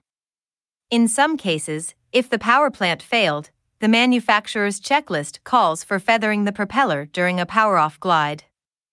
During flight training in these airplanes, the propeller is not feathered as would be the case in an emergency or true power-off glide. During training and pilot certification, where the manufacturer's checklist calls for propeller feathering in a power-off situation, the pilot should set sufficient power to provide the performance that would be expected with the propeller feathered. Uniform approach patterns, such as the 90 degrees or 180 degrees power-off approaches, are described further in this chapter. Practicing these approaches provides a pilot with a basis on which to develop judgment in gliding distance and in planning an approach. While square patterns demonstrate good planning, they are not required and may not be appropriate for every approach. For example, when conditions are not as expected, pilots may need to dogleg away from the runway on base or dogleg toward the runway on base. Pilots may use S-turns, slips, early or late extension of flaps, reduce airspeed below best glide, or increase airspeed slightly above best glide in a headwind in order to stabilize the remaining approach, to reach the desired aiming point at an appropriate speed, and to touch down where planned. Note that selection of the runway numbers as the touchdown point does not provide a safety cushion in case of a mechanical problem or misjudgment. Selecting a point farther down the runway establishes an increased safety margin. The basic procedure in these approaches involves closing the throttle at a given altitude and gliding to a key position. Starting with the same energy, airspeed and height, each time the throttle is closed, makes the maneuver more predictable. The key position, like the pattern itself, is not the primary objective. It is merely a convenient point in the air from which the pilot can judge what to do such that the landing occurs at or just beyond the desired point. The selected key position should be one that is appropriate for the available altitude and the wind condition. From the key position, the pilot should constantly evaluate the situation. It should be emphasized that, although accurate spot touchdowns are important, safe and properly executed approaches and landings are vital. A pilot should never sacrifice a good approach or landing just to land on the desired spot. 90-degree power-off approach. The 90-degree power-off approach is made from a base leg and requires an approximate 90-degree turn onto the final approach. The approach path may be varied by positioning the base leg closer to or farther out from the approach end of the runway according to wind conditions. Figure 9.25. The glide from the key position on the base leg through the 90 degrees turn to the final approach is the final part of all accuracy landing maneuvers. The 90 degrees power-off approach usually begins from a rectangular pattern at approximately 1,000 feet above the ground or at normal traffic pattern altitude. The airplane is flown on a downwind leg at the same distance from the landing surface as in a normal traffic pattern. The before landing checklist should be completed on the downwind leg, including extension of the landing gear if the airplane is equipped with retractable gear. After a medium banked turn onto the base leg is completed, the throttle is retarded slightly and the airspeed allowed to decrease to the normal base leg speed. Figure 9.26. On the base leg, the airspeed, wind drift correction, and altitude are maintained while proceeding to the 45 degrees key position. At this position, the intended landing spot appears to be on a 45 degrees angle from the airplane's nose. The pilot can determine the strength and direction of the wind from the amount of crab necessary to hold the desired ground track on the base leg. This helps in planning the turn onto the final approach and provides some indication of when to lower the flaps. At the 45 degrees key position, the throttle is closed completely, the propeller control, if equipped, advanced to the full increase revolution per minute, RPM, position, and altitude maintained until the airspeed decreases to the manufacturer's recommended glide speed. In the absence of a recommended speed, the pilot should use 1.4 VSO. When this airspeed is attained, the nose is lowered to maintain the gliding speed and the controls trimmed. The wing flaps may be gradually lowered and the pitch attitude adjusted, as needed, to establish the proper descent angle. The base to final turn is planned and accomplished so that upon rolling out of the turn, the airplane is aligned with the runway centerline. If the approach is planned to be slightly high in the current configuration, the pilot will be assured of making the aiming point. The wing flaps may be lowered as needed and the pitch attitude adjusted as needed to establish the proper descent angle and airspeed, 1.3 VSO, and the controls trimmed. Slight adjustments in pitch attitude and slips are used as necessary to control the glide angle and airspeed. A crab or side slip can be used to maintain the desired flight path. A forward slip may be used momentarily to steepen the descent without changing the airspeed. Full flaps should be delayed until it is clear that adding them will not cause the landing to be short of the point. The pilot should never try to stretch the glide or retract the flaps to reach the desired landing spot. On short final, full attention is given to making a good, safe landing rather than concentrating on the selected landing spot. The approach angle used and final approach airspeed determine the probability of landing on the spot, and late adjustments to these parameters are not appropriate. It is always better to execute a good landing away from the spot than to make a poor landing precisely on or just past the spot. 180-degree power-off approach. The 180 degrees power-off approach is executed by gliding with idle power from a given point on a downwind leg to a pre-selected landing spot. Figure 9.27. It is an extension of the principles involved in the 90 degrees power-off approach just described. The objective is to further develop judgment in estimating distances and glide ratios, in that the airplane is flown without power from a higher altitude and through a 90 degrees turn to reach the base leg position at a proper altitude for executing the 90 degrees approach. The 180 degrees power-off approach requires more planning and judgment than the 90 degrees power-off approach. In the execution of 180 degrees power-off approaches, the airplane is flown on a downwind heading parallel to the landing runway. The altitude from which this type of approach is started varies with the type of airplane, but should usually not exceed 1,000 feet above the ground, except with large airplanes. Greater accuracy in judgment and maneuvering is required at higher altitudes. When abreast of or opposite the desired landing spot, the throttle is closed and altitude maintained while decelerating to the manufacturer's recommended glide speed or 1.4 VSO. The point at which the throttle is closed is the downwind key position. The turn from the downwind leg to the base leg is a uniform turn with a medium or slightly steeper bank.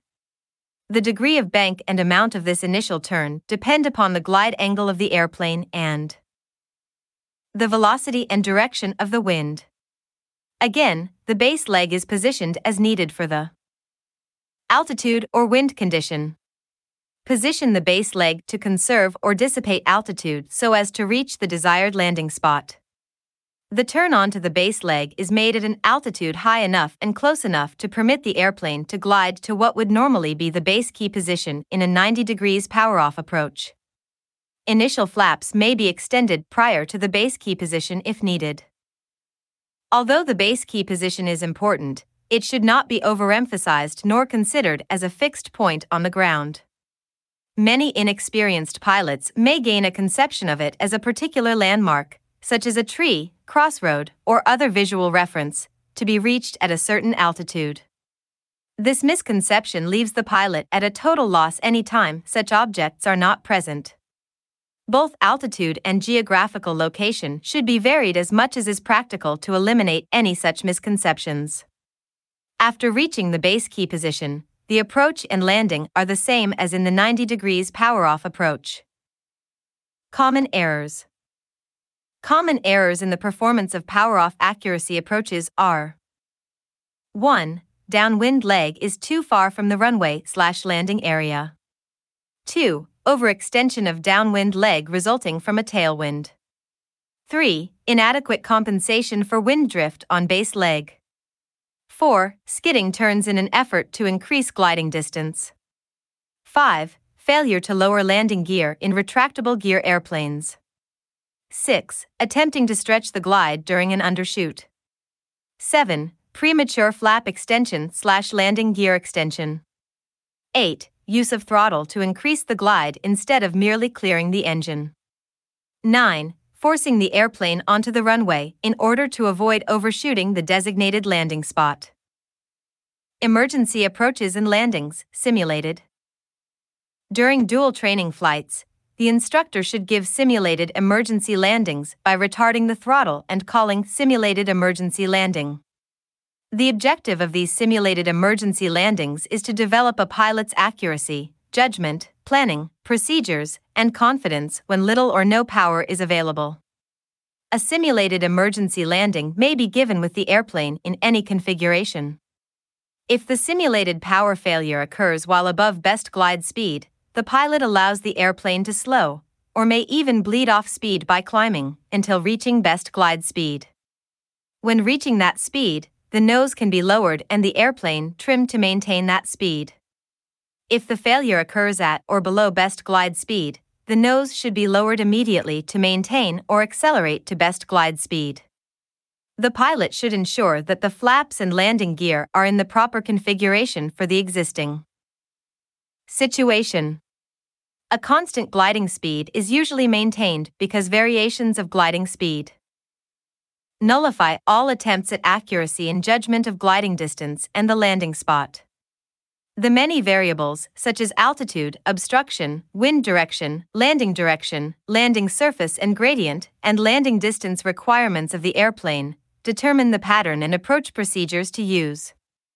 The pilot may use any combination of normal gliding maneuvers, from wings level to spirals, to eventually arrive at the normal key position at a normal traffic pattern altitude for the selected landing area. From the key point on, the approach is a normal power-off approach. Figure 9.28. With the greater choice of fields afforded by higher altitudes, the inexperienced pilot may be inclined to delay making a decision, and with considerable altitude in which to maneuver, errors in maneuvering and estimation of glide distance may develop. All pilots should learn to determine the wind direction and estimate its speed from the windsock at the airport, smoke from factories or houses, dust, brush fires, wind farms, or patterns displayed on nearby bodies of water. Once a field has been selected, a pilot should indicate the proposed landing area to the instructor. Normally, the pilot should plan and fly a pattern for landing on the field first elected until the instructor terminates the simulated emergency landing. This provides the instructor an opportunity to explain and correct any errors. It also gives the pilot an opportunity to see the results of the errors. However, if the pilot realizes during the approach that a poor field has been selected, one that would obviously result in disaster if a landing were to be made, and there is a more advantageous field within gliding distance, a change to the better field should be permitted. The instructor should thoroughly explain the hazards involved in these last-minute decisions, such as excessive maneuvering at very low altitudes.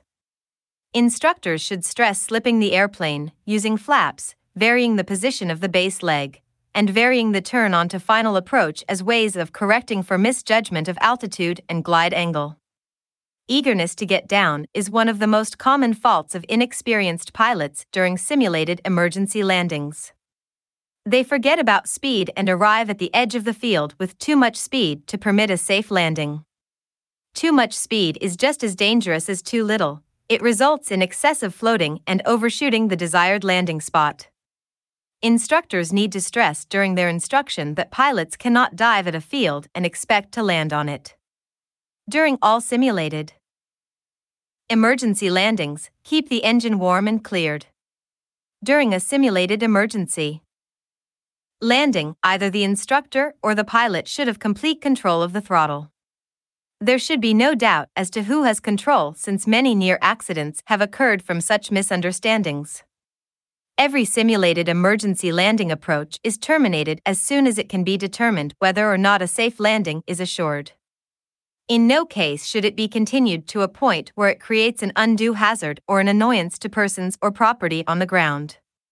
In addition to flying the airplane from the point of simulated engine failure to where it is known that a reasonable safe landing could be made, or to where it is known that the approach cannot be salvaged, a pilot should also receive instruction on certain emergency flight deck procedures. The habit of performing these procedures should be developed to such an extent that, if an engine failure actually occurs, a pilot checks the critical items that might get the Engine operating again while selecting a field and planning an approach.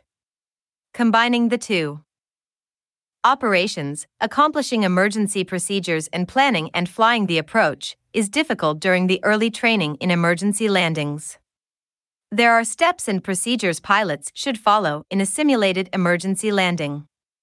Although they may differ somewhat from the procedures used in an actual emergency, they should be learned thoroughly and each step called out to the instructor. The use of a checklist is strongly recommended. Most airplane manufacturers provide a checklist of the appropriate items. Figure 9.29. Critical items to be checked include the position of the fuel tank selector, the quantity of fuel in the tank selected, the fuel pressure gauge to see if the electric fuel pump is needed, the position of the mixture control, the position of the magneto switch, and the use of carburetor heat. Many actual emergency landings have been made and later found to be the result of the fuel selector valve being positioned to an empty tank while the other tank had plenty of fuel. It may be wise to change the position of the fuel selector valve even though the fuel gauge indicates fuel in all tanks because fuel gauges can be inaccurate. Many actual emergency landings could have been prevented if the pilots had developed the habit of checking these critical items during flight training. Instruction in emergency procedures is not limited to simulated emergency landings caused by power failures. Other emergencies associated with the operation of the airplane should be explained, demonstrated, and practiced if practicable. Among these emergencies are fire in flight, electrical or hydraulic system malfunctions, unexpected severe weather conditions, engine overheating, imminent fuel exhaustion, and the emergency operation of airplane systems and equipment. Faulty approaches and landings. Landing involves many precise, time-sensitive, and sequential control inputs. When corrected early, small errors are often not noticeable. On the other hand, uncorrected errors may place the airplane and occupants in an undesirable state. Since pilot training normally includes exposure to landing deviations and their appropriate remedies, this section covers several common landing imperfections. Low final approach. When the base leg is too low, insufficient power is used, landing flaps are extended prematurely, or the velocity of the wind is misjudged, the airplane may be well below the proper final approach path.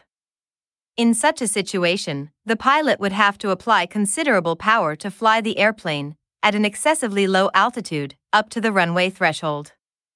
When it is realized the runway cannot be reached unless appropriate action is taken, power should be applied immediately to maintain the airspeed while the pitch attitude is raised to increase lift and stop the descent. When the proper approach path has been intercepted, the correct approach attitude is re-established and the power reduced and a stabilized approach maintained. Figure 9-30. The pilot should not increase the pitch attitude without increasing the power because the airplane decelerates rapidly and may approach the critical AOA and stall.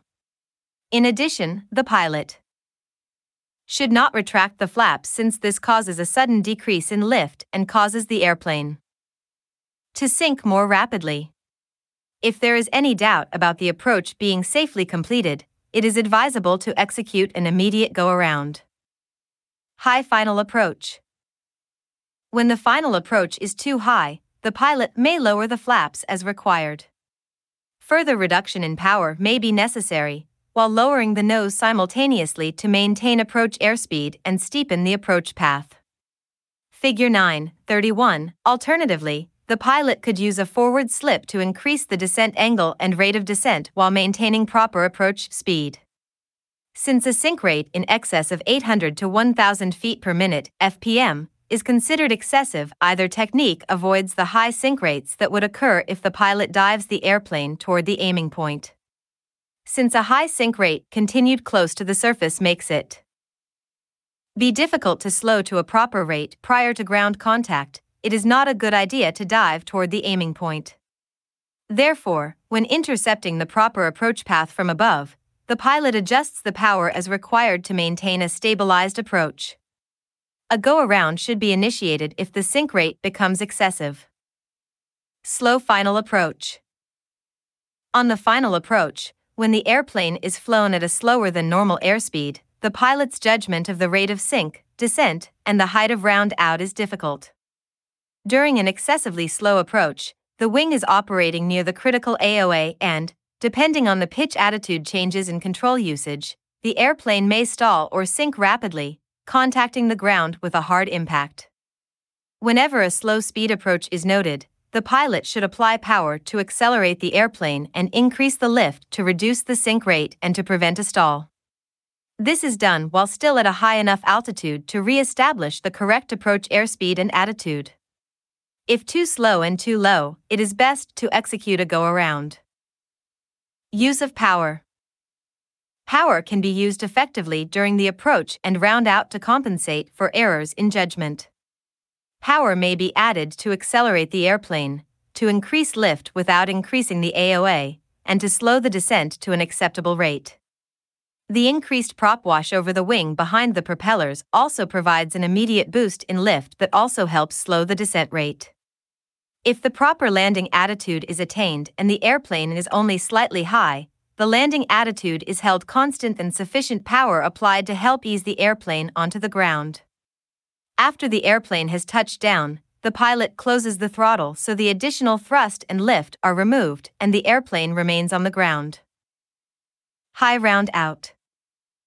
Sometimes when the airplane appears to temporarily stop moving downward, the round out has been made too rapidly and the airplane is flying level, too high above the runway. Continuing the round out further reduces the airspeed and increases the AOA to the critical angle. This results in the airplane stalling and dropping hard onto the runway. To prevent this, the pitch attitude is held constant until the airplane decelerates enough to again start descending.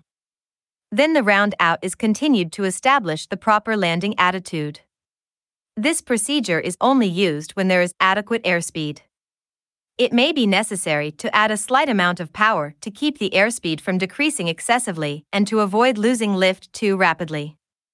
When the proper landing attitude is attained, the airplane is approaching a stall because the airspeed is decreasing and the critical AOA is being approached, even though the pitch attitude is no longer being increased.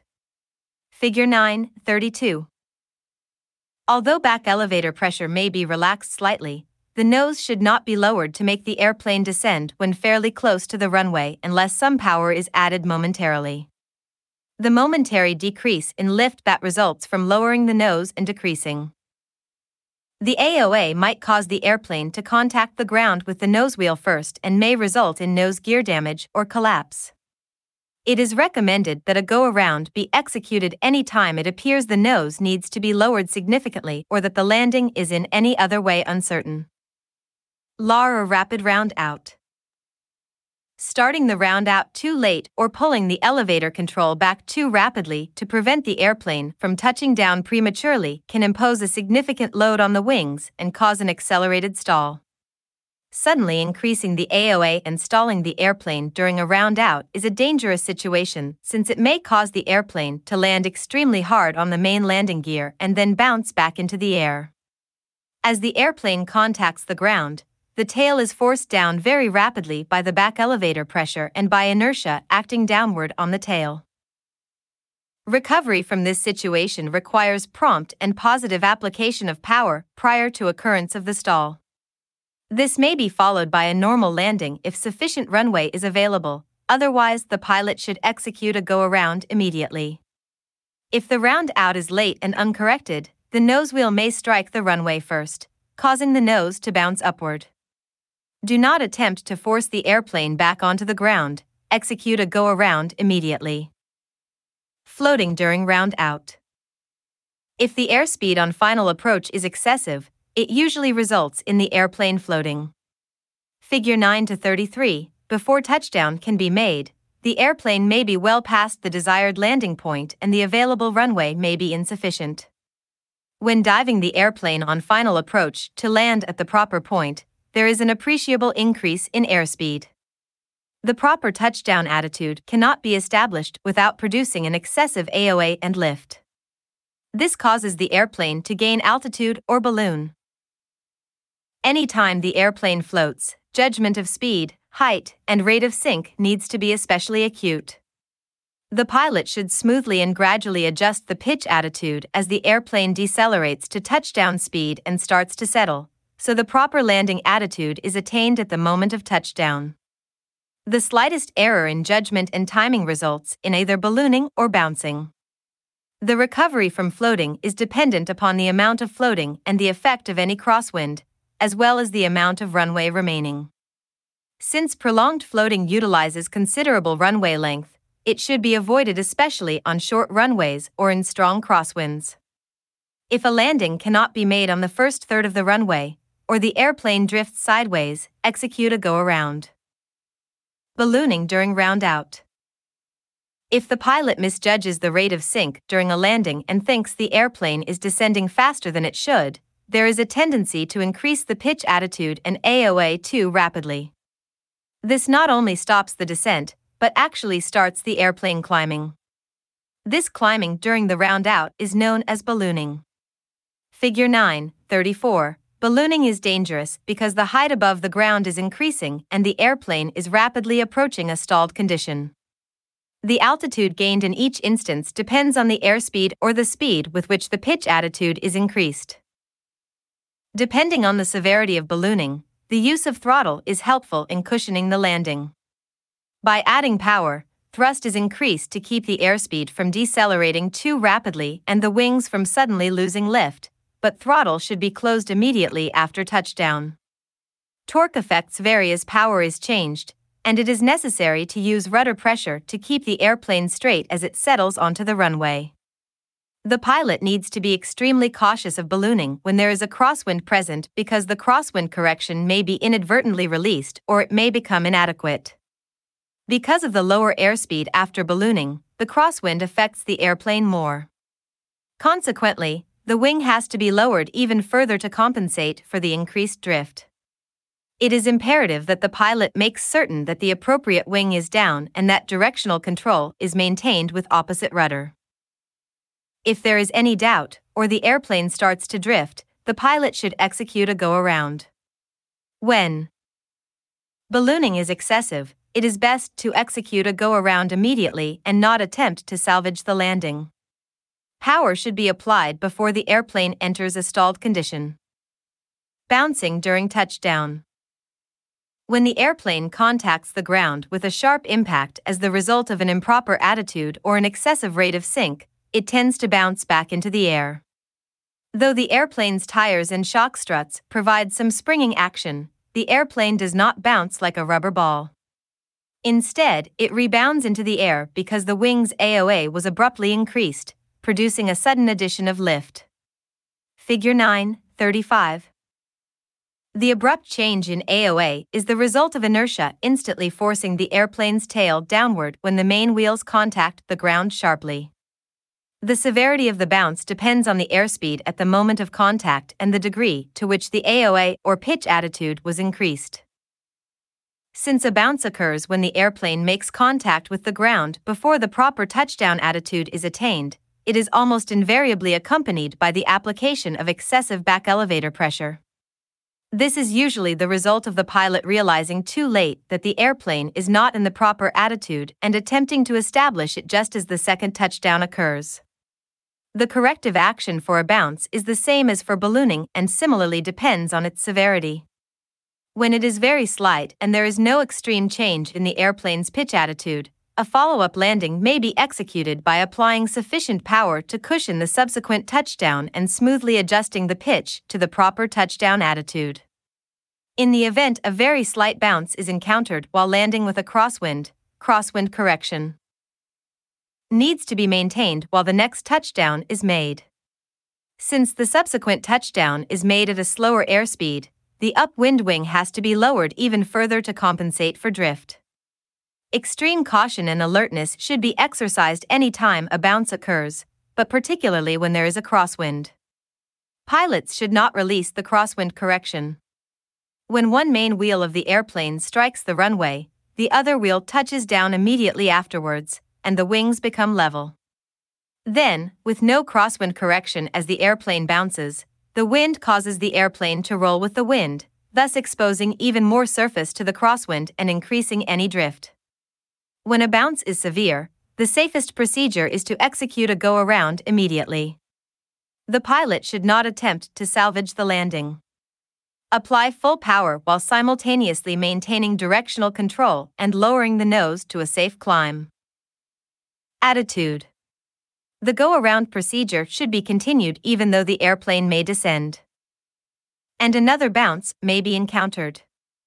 Landing from a bad bounce should not be attempted, since airspeed diminishes very rapidly in the nose-high attitude, and a stall may occur before a subsequent touchdown can be made. Porpoising. In a bounced landing that is improperly recovered, the airplane comes in nose first, initiating a series of motions imitating the jumps and dives of a porpoise. Figure 9:36. The improper airplane attitude at touchdown may be caused by inattention, not knowing where the ground is, mistrimming, or forcing the airplane onto the runway. Ground effect decreases elevator control effectiveness and increases the effort required to raise the nose. Not enough elevator or stabilator trim can result in a nose-low contact with the runway and a porpoise develops. Porpoising can also be caused by improper airspeed control. Usually, if an approach is too fast, the airplane floats and the pilot tries to force it on the runway when the airplane still wants to fly.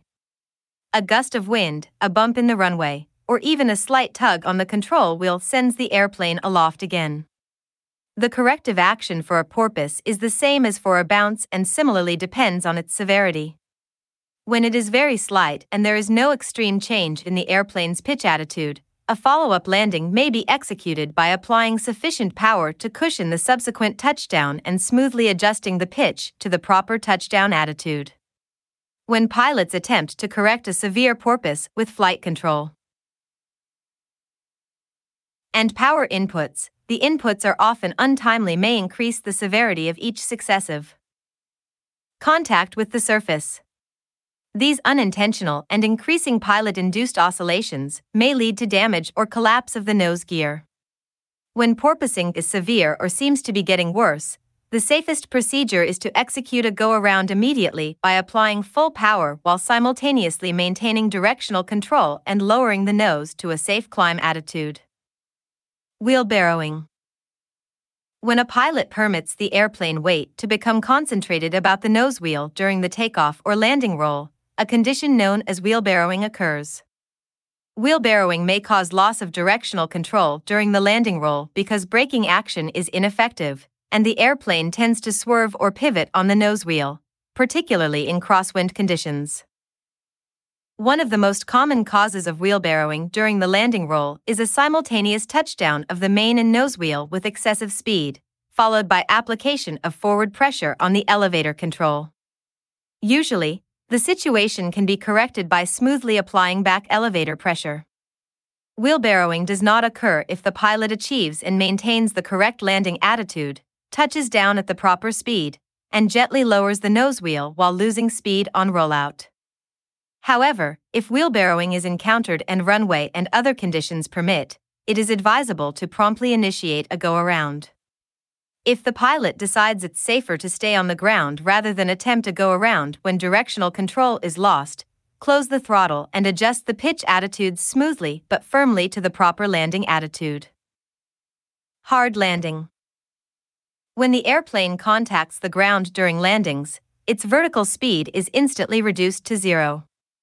Unless provisions are made to slow this vertical speed and cushion the impact of touchdown, the force of contact with the ground could cause structural damage to the airplane. The purpose of pneumatic tires, shock-absorbing landing gear, and other devices is to cushion the impact and to increase the time in which the airplane's vertical descent is stopped. The importance of this cushion may be understood from the computation that a 6-inch free fall on landing is roughly equal to a 340 fpm descent. Within a fraction of a second, the airplane gets slowed from this rate of vertical descent to zero without damage. During this time, the landing gear, together with some aid from the lift of the wings, supplies whatever force is needed to counteract the force of the airplane's inertia and weight. However, the lift decreases rapidly as the airplane's forward speed is decreased, and the force on the landing gear increases by the impact of touchdown.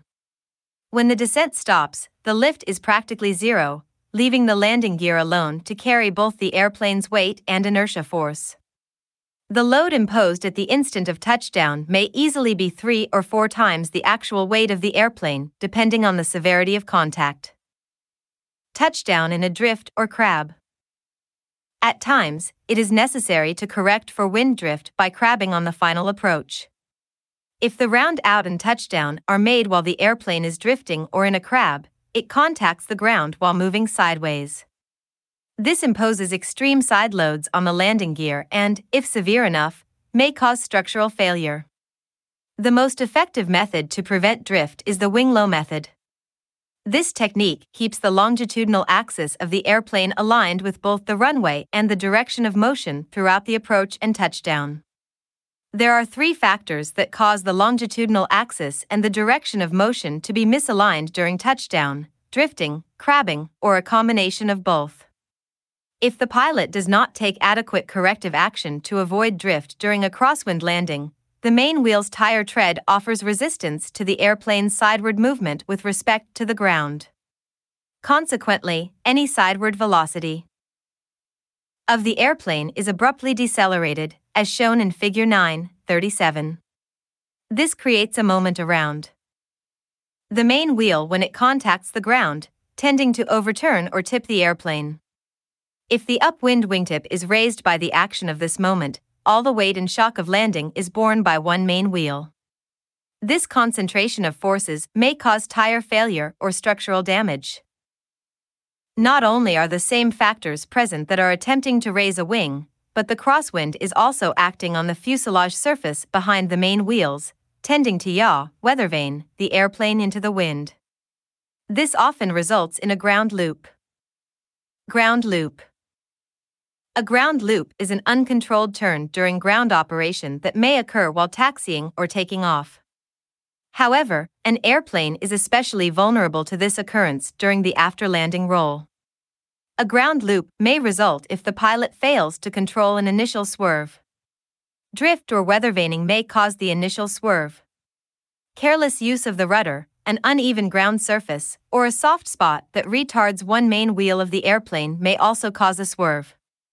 In any case, the initial swerve tends to make the airplane ground loop, whether it is a tail wheel type or nose wheel type. Figure 9.38. Nose wheel type airplanes are somewhat less prone to ground loop than tail wheel type airplanes. Since the center of gravity, CG, is located forward of the main landing gear on these airplanes, anytime a swerve develops, centrifugal force acting on the CG tends to stop the swerving action. If the airplane touches down while drifting or in a crab, apply aileron toward the high wing and stop the swerve with the rudder. Brakes are used to correct for turns or swerves only when the rudder is inadequate. Exercise caution when applying corrective brake action because it is very easy to over-control and aggravate the situation. If brakes are used, sufficient brake is applied on the low wing wheel, outside of the turn, to stop the swerve. When the wings are approximately level, the new direction should be maintained until the airplane has slowed to taxi speed or has stopped. In nose-wheel airplanes, a ground loop is almost always a result of wheelbarrowing. A pilot should be aware that even though the nose-wheel type airplane is less prone than the tail-wheel type airplane, virtually every type of airplane, including large multi-engine airplanes, can be made to ground loop when sufficiently mishandled. Wing rising after touchdown. When landing in a crosswind, there may be instances when a wing rises during the after-landing roll. This may occur whether or not there is a loss of directional control, depending on the amount of crosswind and the degree of corrective action. Anytime an airplane is rolling on the ground in a crosswind condition, the upwind wing is receiving a greater force from the wind than the downwind wing. This causes a lift differential. Also, as the upwind wing rises, there is an increase in the AOA, which increases lift on the upwind wing, rolling the airplane downwind. When the effects of these two factors are great enough, the upwind wing may rise even though directional control is maintained.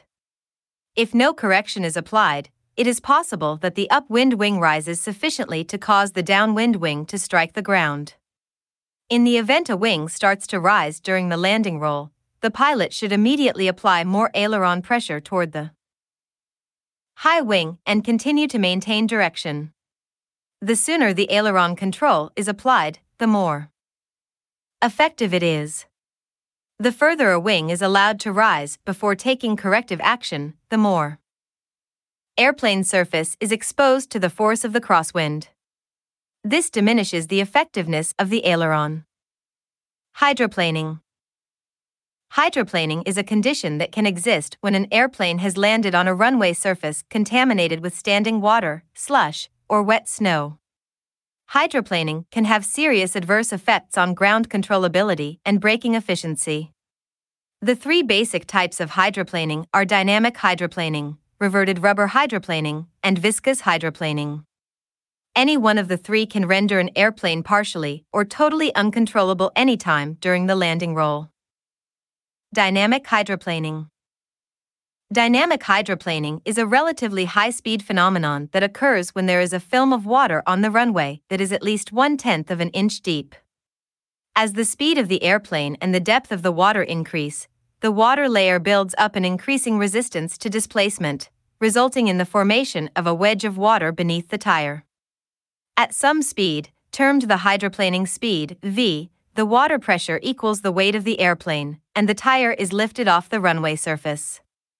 In this condition, the tires no longer contribute to directional control and braking action is nil. Dynamic hydroplaning is related to tire inflation pressure. Data obtained during hydroplaning tests have shown the minimum dynamic hydroplaning speed, V, of a tire to be 8.6 times the square root of the tire pressure in pounds per square inch, psi. For an airplane with a main tire pressure of 24 psi, the calculated hydroplaning speed would be approximately 42 knots. It is important to note that the calculated speed referred to above is for the start of dynamic hydroplaning. Once hydroplaning has started, it may persist to a significantly slower speed depending on the type being experienced. Reverted rubber hydroplaning. Reverted rubber, steam, hydroplaning occurs during heavy braking that results in a prolonged locked wheel skid. Only a thin film of water on the runway is required to facilitate this type of hydroplaning. The tire skidding generates enough heat to cause the rubber in contact with the runway to revert to its original uncured state. The reverted rubber acts as a seal between the tire and the runway and delays water exit from the tire footprint area. The water heats and is converted to steam, which supports the tire off the runway. Reverted rubber hydroplaning frequently follows an encounter with dynamic hydroplaning, during which time the pilot may have the brakes locked in an attempt to slow the airplane. Eventually, the airplane slows enough to where the tires make contact with the runway surface and the airplane begins to skid. The remedy for this type of hydroplaning is to release the brakes and allow the wheels to spin up and apply moderate braking. Reverted rubber hydroplaning is insidious in that the pilot may not know when it begins, and it can persist to very slow ground speeds, 20 knots or less. Viscous hydroplaning. Viscous hydroplaning is due to the viscous properties of water. A thin film of fluid no more than 1/1000th of an inch in depth is all that is needed. The tire cannot penetrate the fluid and the tire rolls on top of the film. This can occur at a much lower speed than dynamic hydroplaning, but requires a smooth or smooth-acting surface, such as asphalt or a touchdown area coated with the accumulated rubber from previous landings. Such a surface can have the same friction coefficient as wet ice. When confronted with the possibility of hydroplaning, it is best to land on a grooved runway, if available. Touchdown speed should be as slow as possible, consistent with safety. After the nosewheel is lowered to the runway, moderate braking is applied. If deceleration is not detected and hydroplaning is suspected, raise the nose and use aerodynamic drag to decelerate to a point where the brakes become effective. Proper braking technique is essential. The brakes are applied firmly until reaching a point just short of a skid. At the first sign of a skid, release brake pressure and allow the wheels to spin up. Directional control is maintained as far as possible with the rudder. Remember that in a crosswind, if hydroplaning occurs, the crosswind causes the airplane to simultaneously weathervane into the wind, as well as slide downwind. Chapter Summary. Accident statistics show that a pilot is more at risk during the approach and landing than during any other phase of a flight. There are many factors that contribute to accidents in this phase, but an overwhelming percentage of these accidents result from a lack of pilot proficiency. This chapter presents procedures that, when learned and practiced correctly, are key to attaining proficiency. Additional information on aerodynamics, aircraft performance, and other aspects affecting approaches and landings can be found in the Pilot's Handbook of Aeronautical Knowledge, FAAH 8083-25, as revised. For information concerning risk assessment as a means of preventing accidents, refer to the Risk Management Handbook, FAAH 8083-2, as revised. Both of these publications are available at www.faa.gov/regulations_policies/handbooks_manuals/aviation/.